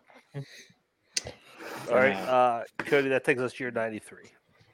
So yikes for this episode. I did the highway chase, Terminator 2 Judgment Day. Does anybody else? This? Besides Scott? Okay, go ahead. Okay. I still think this is like one of the best sequels that has ever been made. And I think it's what they're able to accomplish. It's basically what Terminator. It's kind of Cameron's like calling card when he does like sequels. Really, like the first one could be. I think the first Terminator is a horror movie. I think absolutely 100%. Like basically thriller horror. Like it is intense. Blah blah. This one. More of an action movie. He flips on his head. Same thing he does with Alien and Aliens, regardless how you feel about it. I think this one where it works. I don't like Aliens as much as I love Alien, but this one I think it almost improves. It carries that story, and this scene where they're able to build on like talk about practical effects. Those are the most brilliant things, what they're able to do with the scene and create such an intense chase down the scene. And like I've looked at the backstory of like how they were able to like film this scene and like how they basically had to redirect the water so it doesn't go down there. So because they had to drive through this thing and make it scene. And basically it takes Terminator and makes him a good guy at this one. So you basically, the guy you were terrified in the first one is now the guy you got to trust. I think it's just brilliant. And the giant, 18-wheeler just coming off that bridge, like launching down, is just one of the coolest shots in film history. I didn't want to put it too high because I think it's one of those action scenes that gets talked about a lot, so I didn't want to, but I feel like wrong if I don't include this because I think this is arguably one of the best action scenes that's ever been filmed. Scott? So this is actually kind of funny because I think there are two highway chase scenes, and Cody picked one of them, and I actually was intending to pick the other one because you chose the one that happens during the daytime, right? Yes. Yeah, I'm picking the one that happens at the end of the movie. When I knew this was going to happen on the show. Yeah, I had a feeling because I was like, you were describing. I was like, wait, which highway chase? Yeah, that's fine. I guess I should have clarified now in retrospect. But anyway, I have the one when they're heading to the steel factory at the end of the movie. It starts off with the T-1000 in the helicopter, in the police helicopter, like chasing after them. And, Arnold is like, Sarah gets shot in the leg, first of all, but then Arnold is like pulling out the shotgun and firing them.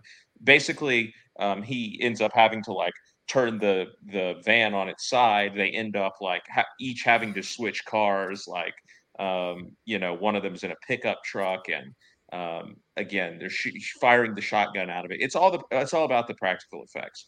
And I wanted to have a Cameron scene on here because I do love him so much as a filmmaker. And I couldn't just put like the second half of Titanic, which is like one scene. But so this is the one. I mean, yeah, the practical effects are the best that have ever been, probably. And that just adds so much to the scene, in my opinion. It's not just like the principle of it, like, because it looks like, that's a real helicopter crashing, right? That's a real truck crashing. Like, you feel it when you are watching the scene. But also it's at a point in the movie when what is happening with the characters, which again, I think is what is so strong about Terminator 2 is the character work as well, means a lot too. So while you are, engrossed in the action, you're also worried about Sarah and John and, the Terminator and what's going to happen. And it ends with them like skidding into the steel factory. Just a great ending. All right. Yeah, we knew this would probably happen. We were talking about scenes. It's not as clean as movies. It's not as clean as performances. Some wonky stuff might happen like that. That's okay. We'll talk about both of them. I also assumed we were only talking about Cody's scene. So I didn't rewatch yours, Scott. I do remember it's really good. My biggest memory is of him him busting into the windshield of the helicopter and pouring in, and that effect. I thought it was really cool. But no, it's a great scene too. But yeah, the truck chase is, like you said, just the fact that they like really closed down the LA River. They were really driving through it, and just that truck coming down. This is like towards the beginning of the movie where you really start to figure out what's going on with the original Terminator versus the new one, and just coming to that realization, and then having this scene be how that part of the story is told is really cool. So I think both solid picks from a solid movie. Jake and Jack, do you got opinions on either one of these scenes? I really do like the beginning chase, or the chase in the I don't know what you want to call that, but the initial chase, the opening that Cody's talking about. It's really well done. But I do really love the highway chase, or Scott's choice, a lot. As far as just like, this is like in the climax, and this is it. This is like no holds barred with. This is it. There's going to be a definitive ending to these characters at some point. I absolutely love when Arnold gives, or the T-800 gives John Connor control of the wheel while he gets the truck onto the hood of the liquid nitrogen truck, and then just shoots a bunch of bullets into the T-1000. Completely real. There was no wires. Arnold Schwarzenegger actually did that. It was extremely dangerous, and James Cameron says that he would have never done that ever again, or would have if he realized how dangerous that would have been. But he did it because that's why Arnold Schwarzenegger is a fucking movie star and made so much money for that movie. Incredible stuff. I do love the highway chase, like the night chase at the end. But when I think of this movie, the first scene that pops into my head is the chase with the 18-wheeler and the motorcycle. Just an incredible moment. I remember, it took me a long time to finally see this movie, and when I finally saw it, I was completely oblivious to the Arnold is a good guy in this movie. Early movie twist, just because I had avoided a lot of spoilers like the plague for this, and so seeing that happen and just being utterly shocked is just so much fun to see. Arnold's great in both scenes. So. All right, got that straightened out. Jake, you're 93. My number 93. I imagine this will probably get yikes. I've called this the "You're Going the Wrong Way" scene from Planes, Trains, and Automobiles. Yikes! Mess around, also, as I call it. So yes. All right, Scott, you're 93. This might be a yikes as well. I have "Drive It Like You Stole It" from Sing Street.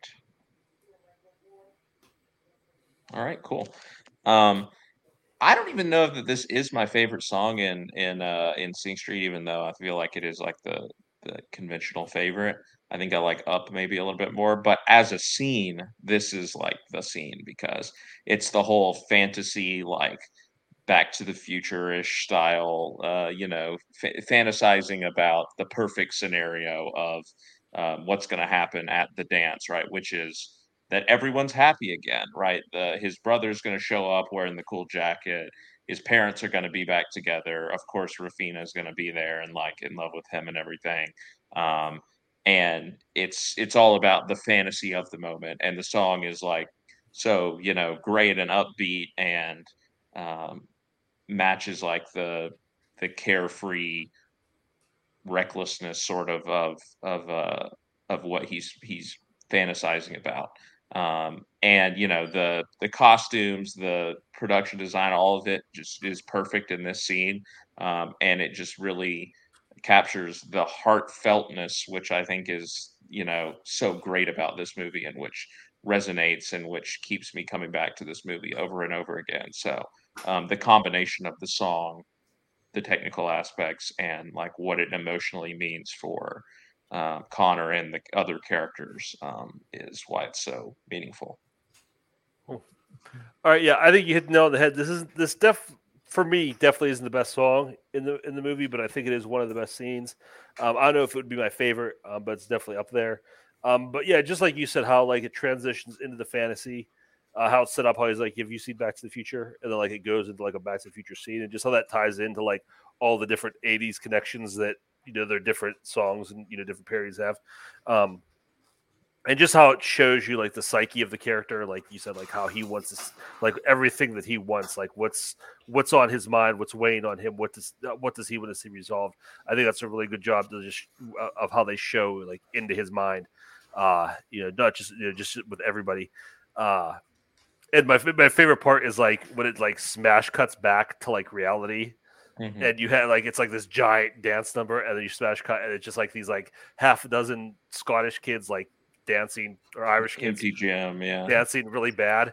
I think that's just such a great edit. But no, yeah, like I mean, you could pick any song. You could have picked any song from this movie or any scene of a song, and I definitely would have given you a pass because I think they're all really good. But this one's definitely towards the top. Everybody else on Drive It Like You Stole It. I haven't seen Sinistry, but I like the song a lot. I haven't seen it. I'm surprised you're still in the Kingsman.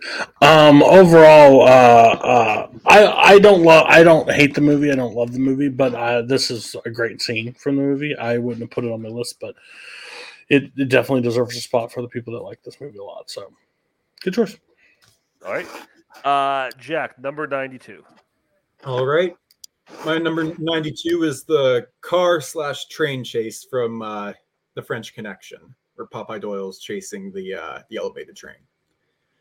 This scene is incredible. Easily one of the greatest chase scenes in film. Words? No, I can't think of words. If you look up how they shot this scene, like how the scene was shot, how they tried to get permits to shoot it, but they to close streets, but they weren't allowed to, so they just shot it anyway. And there's actual unplanned collisions in the scene. I can't think of actor's name. Popeye Doyle. Gene Popeye Hackman. Doyle. Yeah, Gene Hackman. Thank you. Why the hell why did I blank on his name? I don't know. Gene Hackman is just great in this film, specifically this one scene. And when it, spoiler alert for whoever hasn't seen The French Connection, when he finally catches the train and he shoots the hitman in the back, just an ultimate satisfying moment in that movie. I was not sure what to expect going into it, but it more than lived up to the hype for me. The scene is incredible. I came to this movie really late, and this scene suffers from severe overhype for me because, my whole life I was told this is the greatest chase scene you've ever seen. This is the greatest chase scene ever put to film. And I watched it, and I'm like, yeah, that's all right. I think the behind-the-scenes stuff that you mentioned is much more interesting. And when you watch it, than the actual scene. And when you watch it with that lens, knowing that, like, it's cooler to watch. But I don't think anything that happens here lives up to the hype. It's a cool chase scene, but I think I've seen better 70s action movie chase scenes than what's here. So, again, not a terrible scene, but I don't know if it's top 100 worthy personally, and I just don't think it's as great as everybody says it is. Everybody else on the French Connection chase. Well, now that this is on the list, I can't wait for Steve McQueen's Bullet to make the list for car chase scenes that end up on like a top 100 scenes list for everybody. Well, they're good scenes. The French, yeah, but at the end of the day, they're there because of what they were accomplished at the time. Overall, they're better chase scenes now put in film. Again, they start with something and technology gets better. And that's why phones are better than what they used to be. Anyways, on this is I'm the same way with Kirk. French Connection, I've never understood the hype. I think this movie is a bad movie, if we're being real. I do not like this movie at all. I think it's a complete overhype of what this movie is. But I'm the same way. I've had grandparents, I've had everybody tell me, like, this is the movie. This ain't the movie.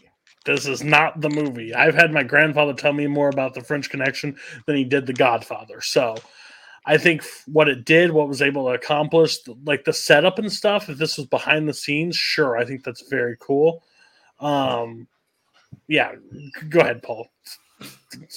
I'll attend your film theory class or your breakdowns one day, but other than that, I don't think it's relevant.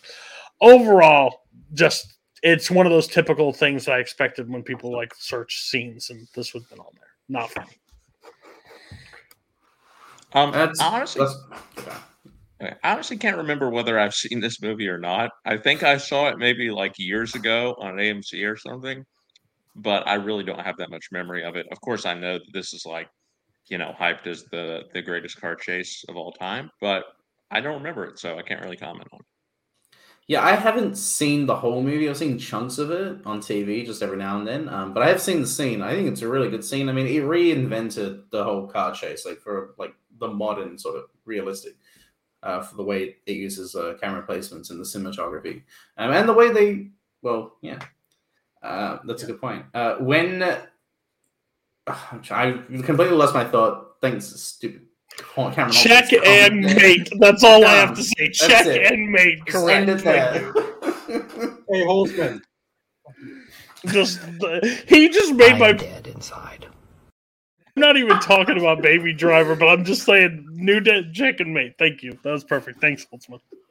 All right. That was 92. We are on to Cody's 92.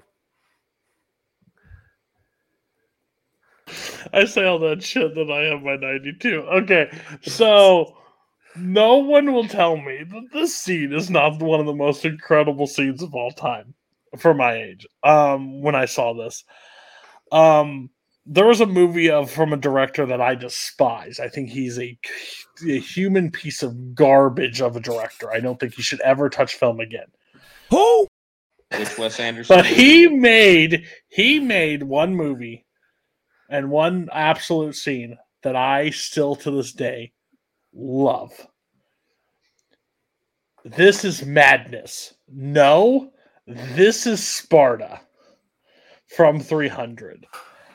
I love this scene, and I will always love this scene. When he comes in and he's just like, you should have chosen your words better. He called my wife, and then like the kick, the slow-mo, everything Snyder has like built his career on is in this scene, and it works. It works so well. I just think me talking shit about the French Connection's like car scene. I picked This Is Sparta as my next one, but overall, I stand by it.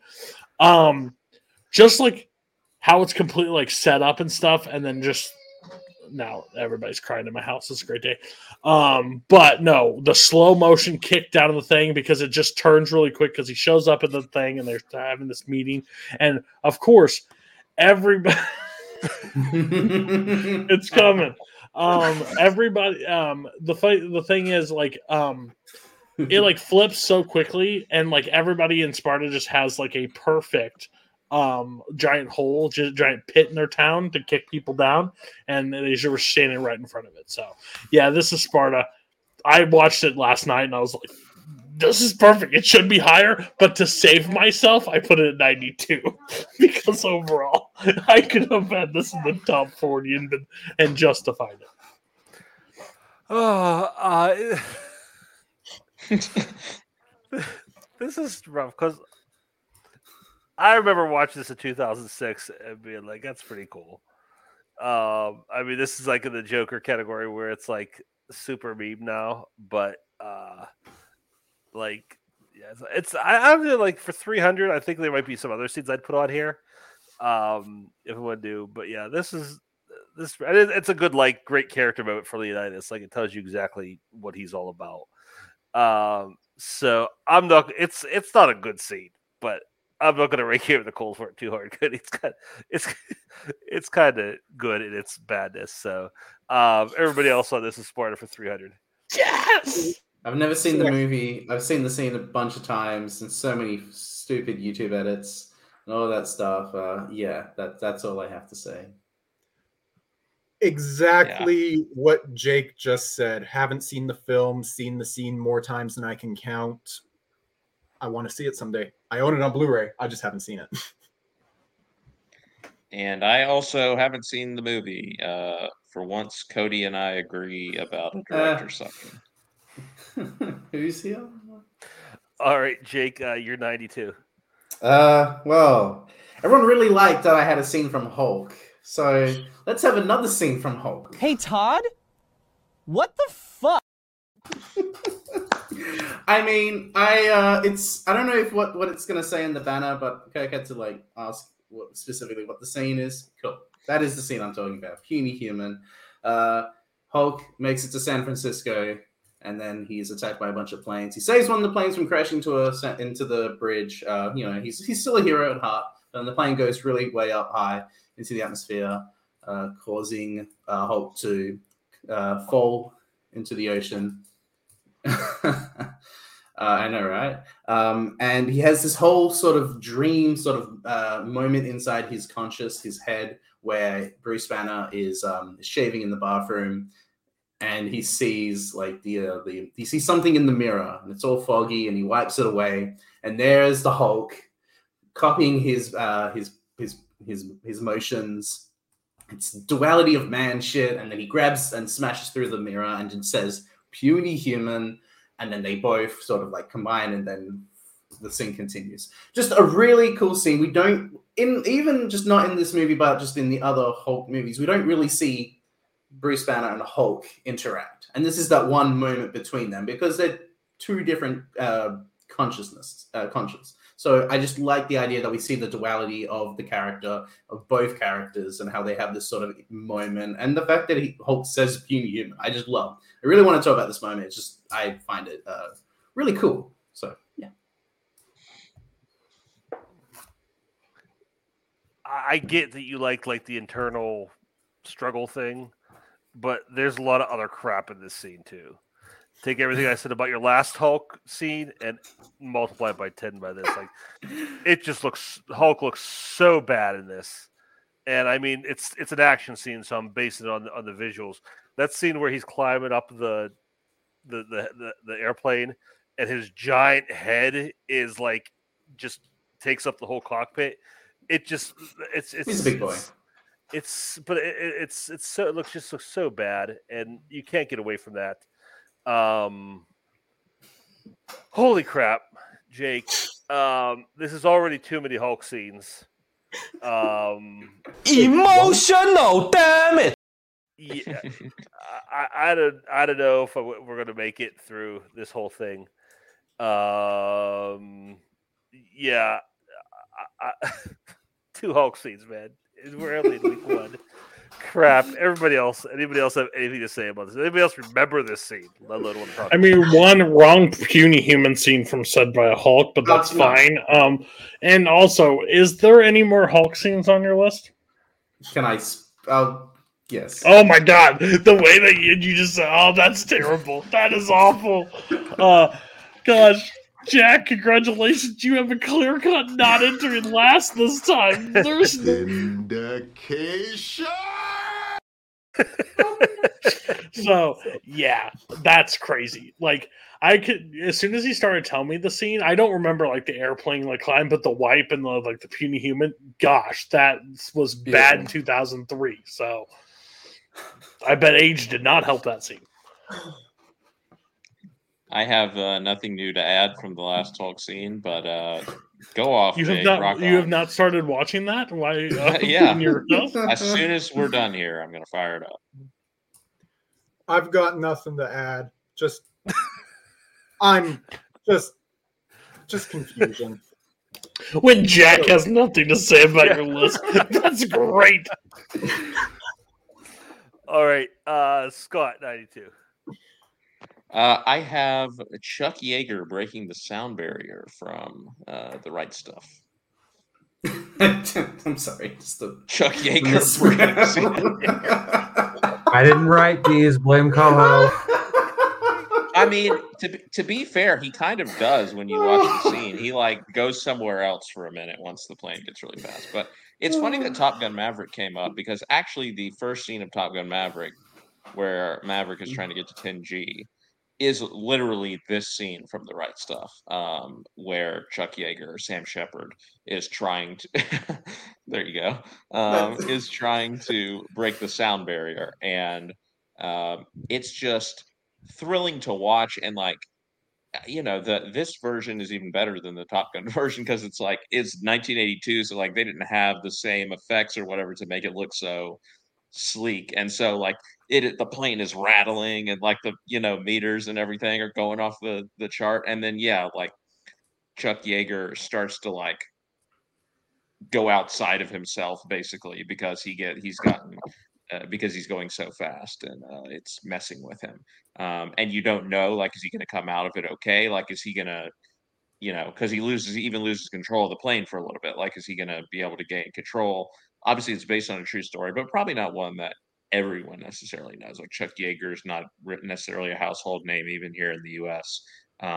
But this is a really like episodic movie, and this is the first episode in the movie is like just Chuck Yeager's quest to do this, and like after several failed attempts and everything. So it's a great sort of like triumph of the human spirit moment as well, because of course he does make it out of there okay. In general, this movie is phenomenal, and it should be talked about more, I think, like in the community and everything, if more people had seen it. So, yeah, I love this scene and movie. What are we doing? I have not seen this movie since I was a young kid. But when I did see it, I saw it a lot. It was like on HBO all the time, and my parents watched it pretty religiously. And this is the one scene I remember. Like, I don't have like super clear memories of it, but I remember this scene, so that's something about it. Unless you describe it, I went back and I tried to watch it online. I think the scene I watched might have been edited down because it was a lot shorter. It didn't really contain everything you're talking about, so I'm gonna go check it out again. Yeah. And maybe find a better version. But like I said, it's something that stuck with me all these years, so that definitely says something for your scene. Everybody else on Cuck Breaking the Right Stuff. I've never seen the movie. I've not seen the movie. Scott, who plays Chuck Yeager? Is that Ed Harris? Or is that Sam Shepard? It's Shepard. Okay, cool. I was just wondering because I was like, if it was Ed Harris, that would have been a cool. He plays John. I think Ed Harris plays John Glenn. John Glenn. That makes sense. Yeah. Cool. Just wanted to make sure. I mean, I've not seen the movie. So. Haven't seen it. Heard of it, but I'm interested now. All right. That brings us to the number ones for the night, the 91s, starting with Jack. All right. This is a very personal scene to me. I get it's not for everyone. However, I love Hacksaw Ridge, and my favorite scene in that film is the Help Me Get One More scene. This scene is fucking phenomenal. Andrew Garfield giving his all in this scene. Basically in the scene, the Japanese soldiers had a surprise attack on the Americans early in the morning, and they all go back over the ridge except for Desmond Doss, played by Andrew Garfield, and he goes back and he saves 75 more soldiers, and you see the struggle that he goes through in this scene. You see there's some really sweet moments in it too, like the guy that said I thought I was blind. Just a really touching moment, and Andrew Garfield just giving the performance of his life in this. I love this scene so much. This is a really good pick. I would like to see it as well. I think, first of all, Andrew Garfield does play it so great. This is a really good role for him. And I also, it's just such a great payoff for the character because the entire movie is basically people are telling him how useless he's going to be with his beliefs and his convictions, how he's not going to be any help to anybody. And then he's able to pull this off, and he's the only one who can do it. I just love how he keeps going back, and I love the touch where he's like, even sending out the Japanese soldiers, and they're like, oh, none of them made it, but just shows you just how strong his convictions are. So yeah, I think the movie itself is hit or miss, but holy crap, what a great ending! Everybody else on Help Me Get One More, Hacksaw Ridge. I've seen this movie. I know I've seen this movie. I cannot even tell you what this scene is. I cannot remember details and scenes from this movie because it has completely left my brain because of how unimportant this movie is to me. The movie itself, yeah, but this is the scene to choose if you're going to choose one. It didn't make my list, but unlike unlike Jake that forgot everything about the movie, this is the one scene that I definitely remember from the movie because it's the one thing that makes the movie, like, we said this about other movies, I won't bring it up, but like there's like a 5-star scene in like a 4 or 3-star movie. This is like that. To me, I think the movie overall is not good, but this is the scene that elevates it to a point. So, yeah. Well, thank you, Chris. That's very kind. Yeah. I haven't seen the movie. You and Google helped you out on this list. But that, Cody, again, that's what we're doing here. You know, it doesn't have to be a great movie; just has to be a great scene. And with that, we go to your 91. Okay, so my 91, again, horror, not my cup of tea. This one had to be on there. I don't know if I'll talk about it, but we'll see. I went with The Sunken Place. Get Out. I think overall, when you talk about a scene like that, where she is sitting across, somebody help me with the actress's name. Catherine Keener. Catherine Keener, when she's sitting there with the cup and they're just talking about it, and he is just a phenomenal actor. I don't think he even gets the credit that he deserves of like how, because he doesn't have anything to really do in the scene besides sit there and like have this blank stare and like the tears that roll down his face, and she just keeps stirring that tea and then sink into the floor, and the entire shot and everything that's happening is like one of the coolest moments. I think this movie gets very overhyped, like it gets to a degree, so I understand, especially in either if it hasn't calmed down to this point for people. But when you talk about the scene alone and like the helpless feeling that I had watching the scene for the first time, because I mean, this just ruined so many guys from going to their girlfriend's family's houses. Like, absolutely, you don't trust in-laws or relationship at any point. Like, he just went and he just having a normal conversation, and she's like digging into his past, and like having these emotional arcs, and like, what, you couldn't get away, and like you just see the tears roll. And then the sound is so creepy because the questioning gets more and more intense, and you hear the spoon against the cup more and more until it finally taps. And I think it just builds the right amount of suspense in this movie, and this is one of those scenes that he deserves the credit for. Like, Jordan Peele is like Hitchcock now to people.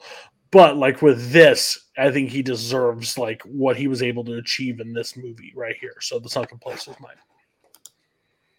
Yeah, this is a solid scene because this is just a movie where you know something's off, and the main character knows something's off, but you don't know what, and you're on that journey with them to figure out. And this is a scene where you don't get the answers, but it kind of takes that next step.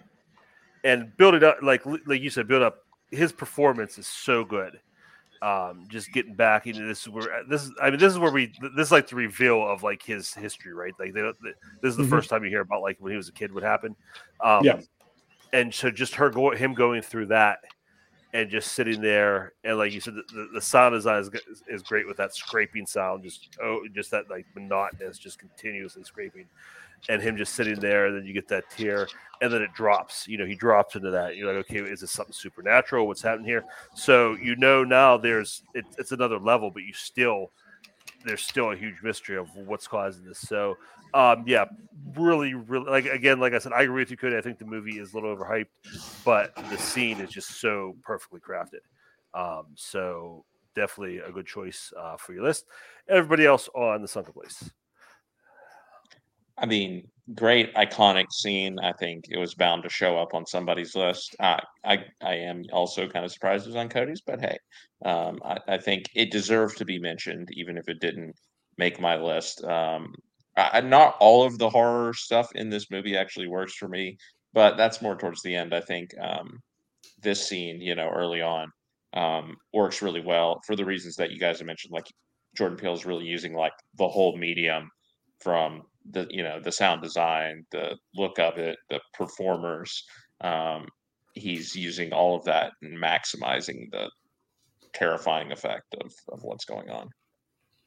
Yeah, I love the concept of The Sunken Place. It's like so terrifying to me, like the whole idea behind it. And I think what Peele really like visually pulls off what it would look like and how it's presented. Yeah, I mean, really good scene. You also just find out a lot about Chris during that scene and how his mom died in the hit and run crash and how that sort of trauma is there with him.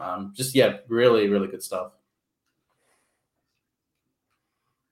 We lost Jack. We did lose Jack. I assume. Yeah, I made a bet to myself about 4 internet failures in the first couple weeks, and I'm already up on 1, so I'm pretty good at covering that bet. All right, well, we'll come back to him. No, he's here. Oh, he is? Oh, sorry, Holtzman. Okay, Jack, what do you got on the sunken place? Great scene. Didn't quite make my list, but honestly, if I were to add something on like last night, that would probably be it because it's a fantastic scene. Sorry, my internet just crapped out for a second there. That's all right. Jake, give us your number 91. I've had a lot of funny, goofy sort of scenes. I think I'm going to go a little bit more dramatic, a little more serious on this one. Might surprise some people. I'm going with a scene from The Sisterhood of the Traveling Pants. Carmen calls her dad. Hey, Todd? What the fuck? This movie's incredible. This is a really, really powerful scene. So just a little bit of context. Carmen, played by America Ferrera, is visiting her dad for the summer holidays. And to her surprise, he's currently engaged to a white woman with her two kids. And throughout the trip, he's constantly neglecting her, and he's acting like a completely different person, and and she's just completely like confused and it's kind of mad at her. So there's a point where she leaves him, and she decides to give him a phone call, and she just says like, I'm mad at you, Dad. Like, is there something wrong with me? Am I not the daughter that you want me to be? Like, one of the kids sees his dad like every week. I see you twice a year. And it's a really powerful scene, and just the emotional sort of moments that America Ferrera. See, fucking knew I was gonna get someone. America Ferrera is just gut wrenching. It's just she's just tears and just all the emotion that she's giving. Like, I'm mad at you, Dad, and I just want to know: is there something wrong with me? Do you not love me the way you love your new family? And Bradley Whitford plays the dad, and I'm no Caleb Boatman. I'm not saying he's like the second coming of Christ, but he's really good in how understated he is. Like, he's just like, he feels like devastated, like what he has done. And all he can say is that he just whispers, I'm sorry. And then like, that's it. That's the whole phone call. And I'm just a really powerful scene. And like, this film was never going to get any Oscar attention, but like, and I don't want to be a Kingsman, but like, I think Carmen like could have definitely, America Ferrera definitely is like really Oscar worthy in that scene, and really powerful stuff. And it's a scene that really like connects with me. Really, really powerful stuff. Okay, full disclosure, I haven't seen the movie. I read the plot synopsis, and then so I had context. I should have told you to watch the movie. And then I watched the scene. Is there a different Sisterhood of the Traveling Pants that you watched? Because in this scene, America Ferrera is actively terrible. It is like amateur hour performance. It is bad. It's like she's reading cue cards or something. She is really, really bad in this scene. Bradley Whitford, you talk about, he's barely, I don't even see his face. Like, the camera's over his shoulder and he's just like this. He's like, I'm sorry. And that's the entirety of his performance. And she is just god awful. She's like just over. It's like I can't even describe how bad she is. She's just really, really. And again, she may be great in the rest of the movie, and I really haven't seen her much, so she might be a great actress overall. But she sucks in this scene. Go look it up on YouTube if anybody doesn't believe me. She's really bad. So I just don't understand how this is on your list, because there are a million movies with a million scenes like this that are better, with more emotional, oomph and better performances. So how this one got here, I don't know. Has anybody else seen this? And does anybody else have any comment on this, on the scene? So I haven't seen it. So I'm not going to judge you for it. I'm just confused. Well, I don't care. I haven't heard the title, The Sisterhood of the Traveling Pants, since my sisters brought this movie up in 2004 in the book. I haven't seen it. I have no clue, like, whatsoever. This is my favorite thing about YLS, and it will always be my favorite thing, is when somebody just passionately, so hard, like heartfelt love, and they make like this delicious dish and put it out in front, and then a fucking semi runs the fucking thing over. That was Kirk on this, and I just couldn't stop. Not that I agree or disagree, I was just dying because he's like, "Oh, it's Oscar worthy." Fucking terrible. Like, it's complete polar opposite. So I'm just shocked this came up, and how this beat Hulk, I'm really confused. It's great movie. I'm really shocked. I definitely took Kirk for a big Ugly Betty fan, but I haven't seen this movie either. I would say the same thing that I said about Hulk, though. It seems like a movie that I would probably enjoy, if we're being quite honest. I think everyone here probably acknowledge that. So I'm definitely not. Hulk generally loves the movie, and I feel like he's great at recommending movies. So I'm not going to yuck Jake's pick here, certainly. All right, Scott, you get to close us out for the night. What is your number 91? All right, my number 91, the greatest road rage scene of all time, which is from David Lynch's Lost Highway. So this is I was going to say it's a weird movie, but that probably goes without saying. It's kind of split into two halves, and the first half is this really like dark and disturbing, surreal story about Bill Pullman getting a bunch of videotapes of his house. And then it, like, halfway through, and I don't want to say too much, but it becomes something different. It's about Balthazar Getty, and it becomes this sort of small town classic Lynch, Twin Peaksy style thing. And it has all of these small town oddities and stuff going on. And one of the oddities is this guy, Mr. Eddie, played by Robert Loggia, who is, we quickly discover, is like a mob boss and is friends with quote unquote friends with Balthazar Getty's character. Balthazar Getty is a mechanic and helps him out with his car and stuff. And one day he decides to take him on a drive, the two of them and like three of Robert Loggia's goons, and somebody ends up tailgating them on a mountain. And Robert Loggia, this is the moment where we finally see like this guy is crazy and he's a mob boss and all this stuff. And he, runs the car off the road. All of them like pull out their guns. They, rip the guy out of the car, like are pistol whipping him basically. And Robert Loggia is just screaming in his face, like about how much he hates tailgaters and, what he's going to do to him and kill him and everything. And, this was something that Joseph Olivas pointed out to me, so credit to him. But Robert Loggia was actually supposed to originally play Frank Booth in Blue Velvet. But David Lynch changed his mind at the last moment and cast Dennis Hopper instead. And apparently Robert Loggia was really pissed, made an angry phone call to David Lynch about it. And so David Lynch gave him this role. And you can almost see in this scene Robert Loggia letting out all of his anger from not getting cast in, the iconic Frank Booth role from Blue Velvet. And obviously this didn't turn out to be as iconic of a role, but he is amazing in this scene and honestly in the whole movie. And it's so funny. I got to see this movie, the 4K restoration, at my local indie theater a couple of months ago, and everyone in the theater was just busting out laughing in this scene. It's it shows you how deft that Lynch can be with humor, and it just kind of comes out of nowhere in this movie. Yeah, I was reading that same story that you were saying about what happened with Blue Velvet, and actually what happened, from what I understand, is that Robert Loggia just went off on a tirade on David Lynch for what happened with Blue Velvet, and when Lynch made this movie, he called Robert Loggia and said, "I want to cash his role," and he told him, "Just do what you did in that scene." So what Robert Loggia is doing in that scene is actually, I guess, pretty close to what he did to David Lynch, at least verbally. But no, I watched this, and I've been wanting to watch this movie for a long time, so this is my excuse to watch it. I mean, I don't know if it's top 100 worthy. But I can see just from the entertainment value, I think there are better scenes with just freakouts like this. But no, Loggia's a guy where he could pull something like this off.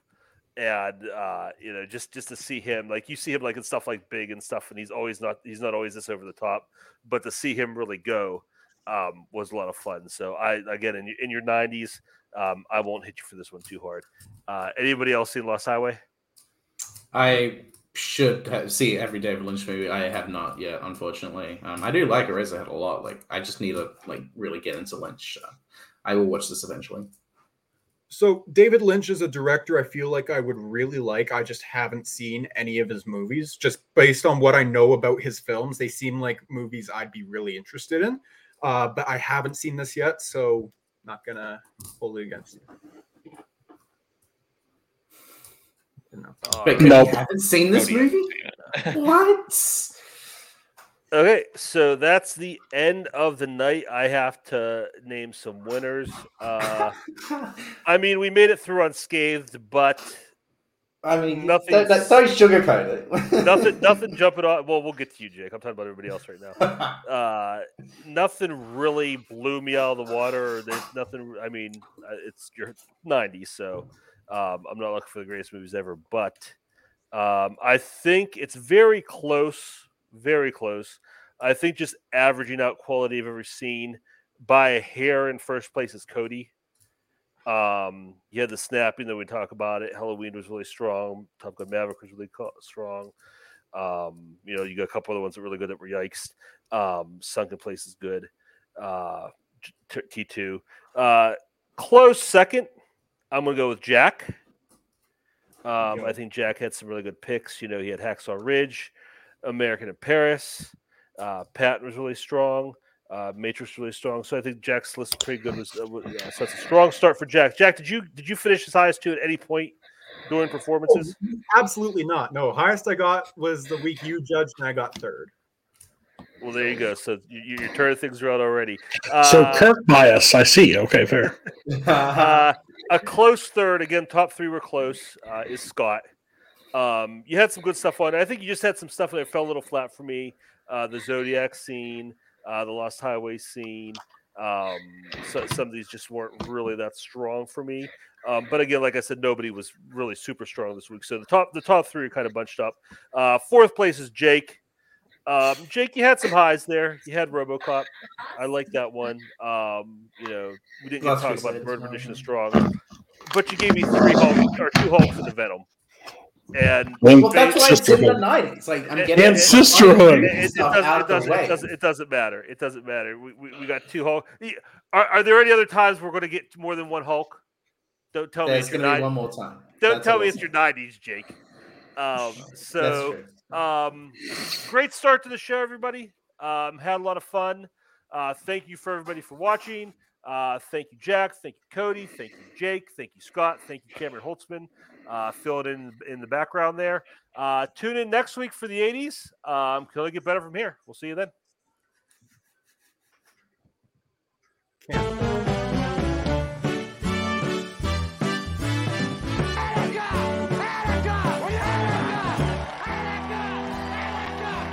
not going to intimidate me. I'm entitled to my opinion. Drunk, get angry. Come on, break the lousy cup. Ow! I hurt my arm. And not expect everybody. I'm going there soon, you know. Is that so? Where are you going? Uruguay. Well, you go Uruguay and I'll go mine.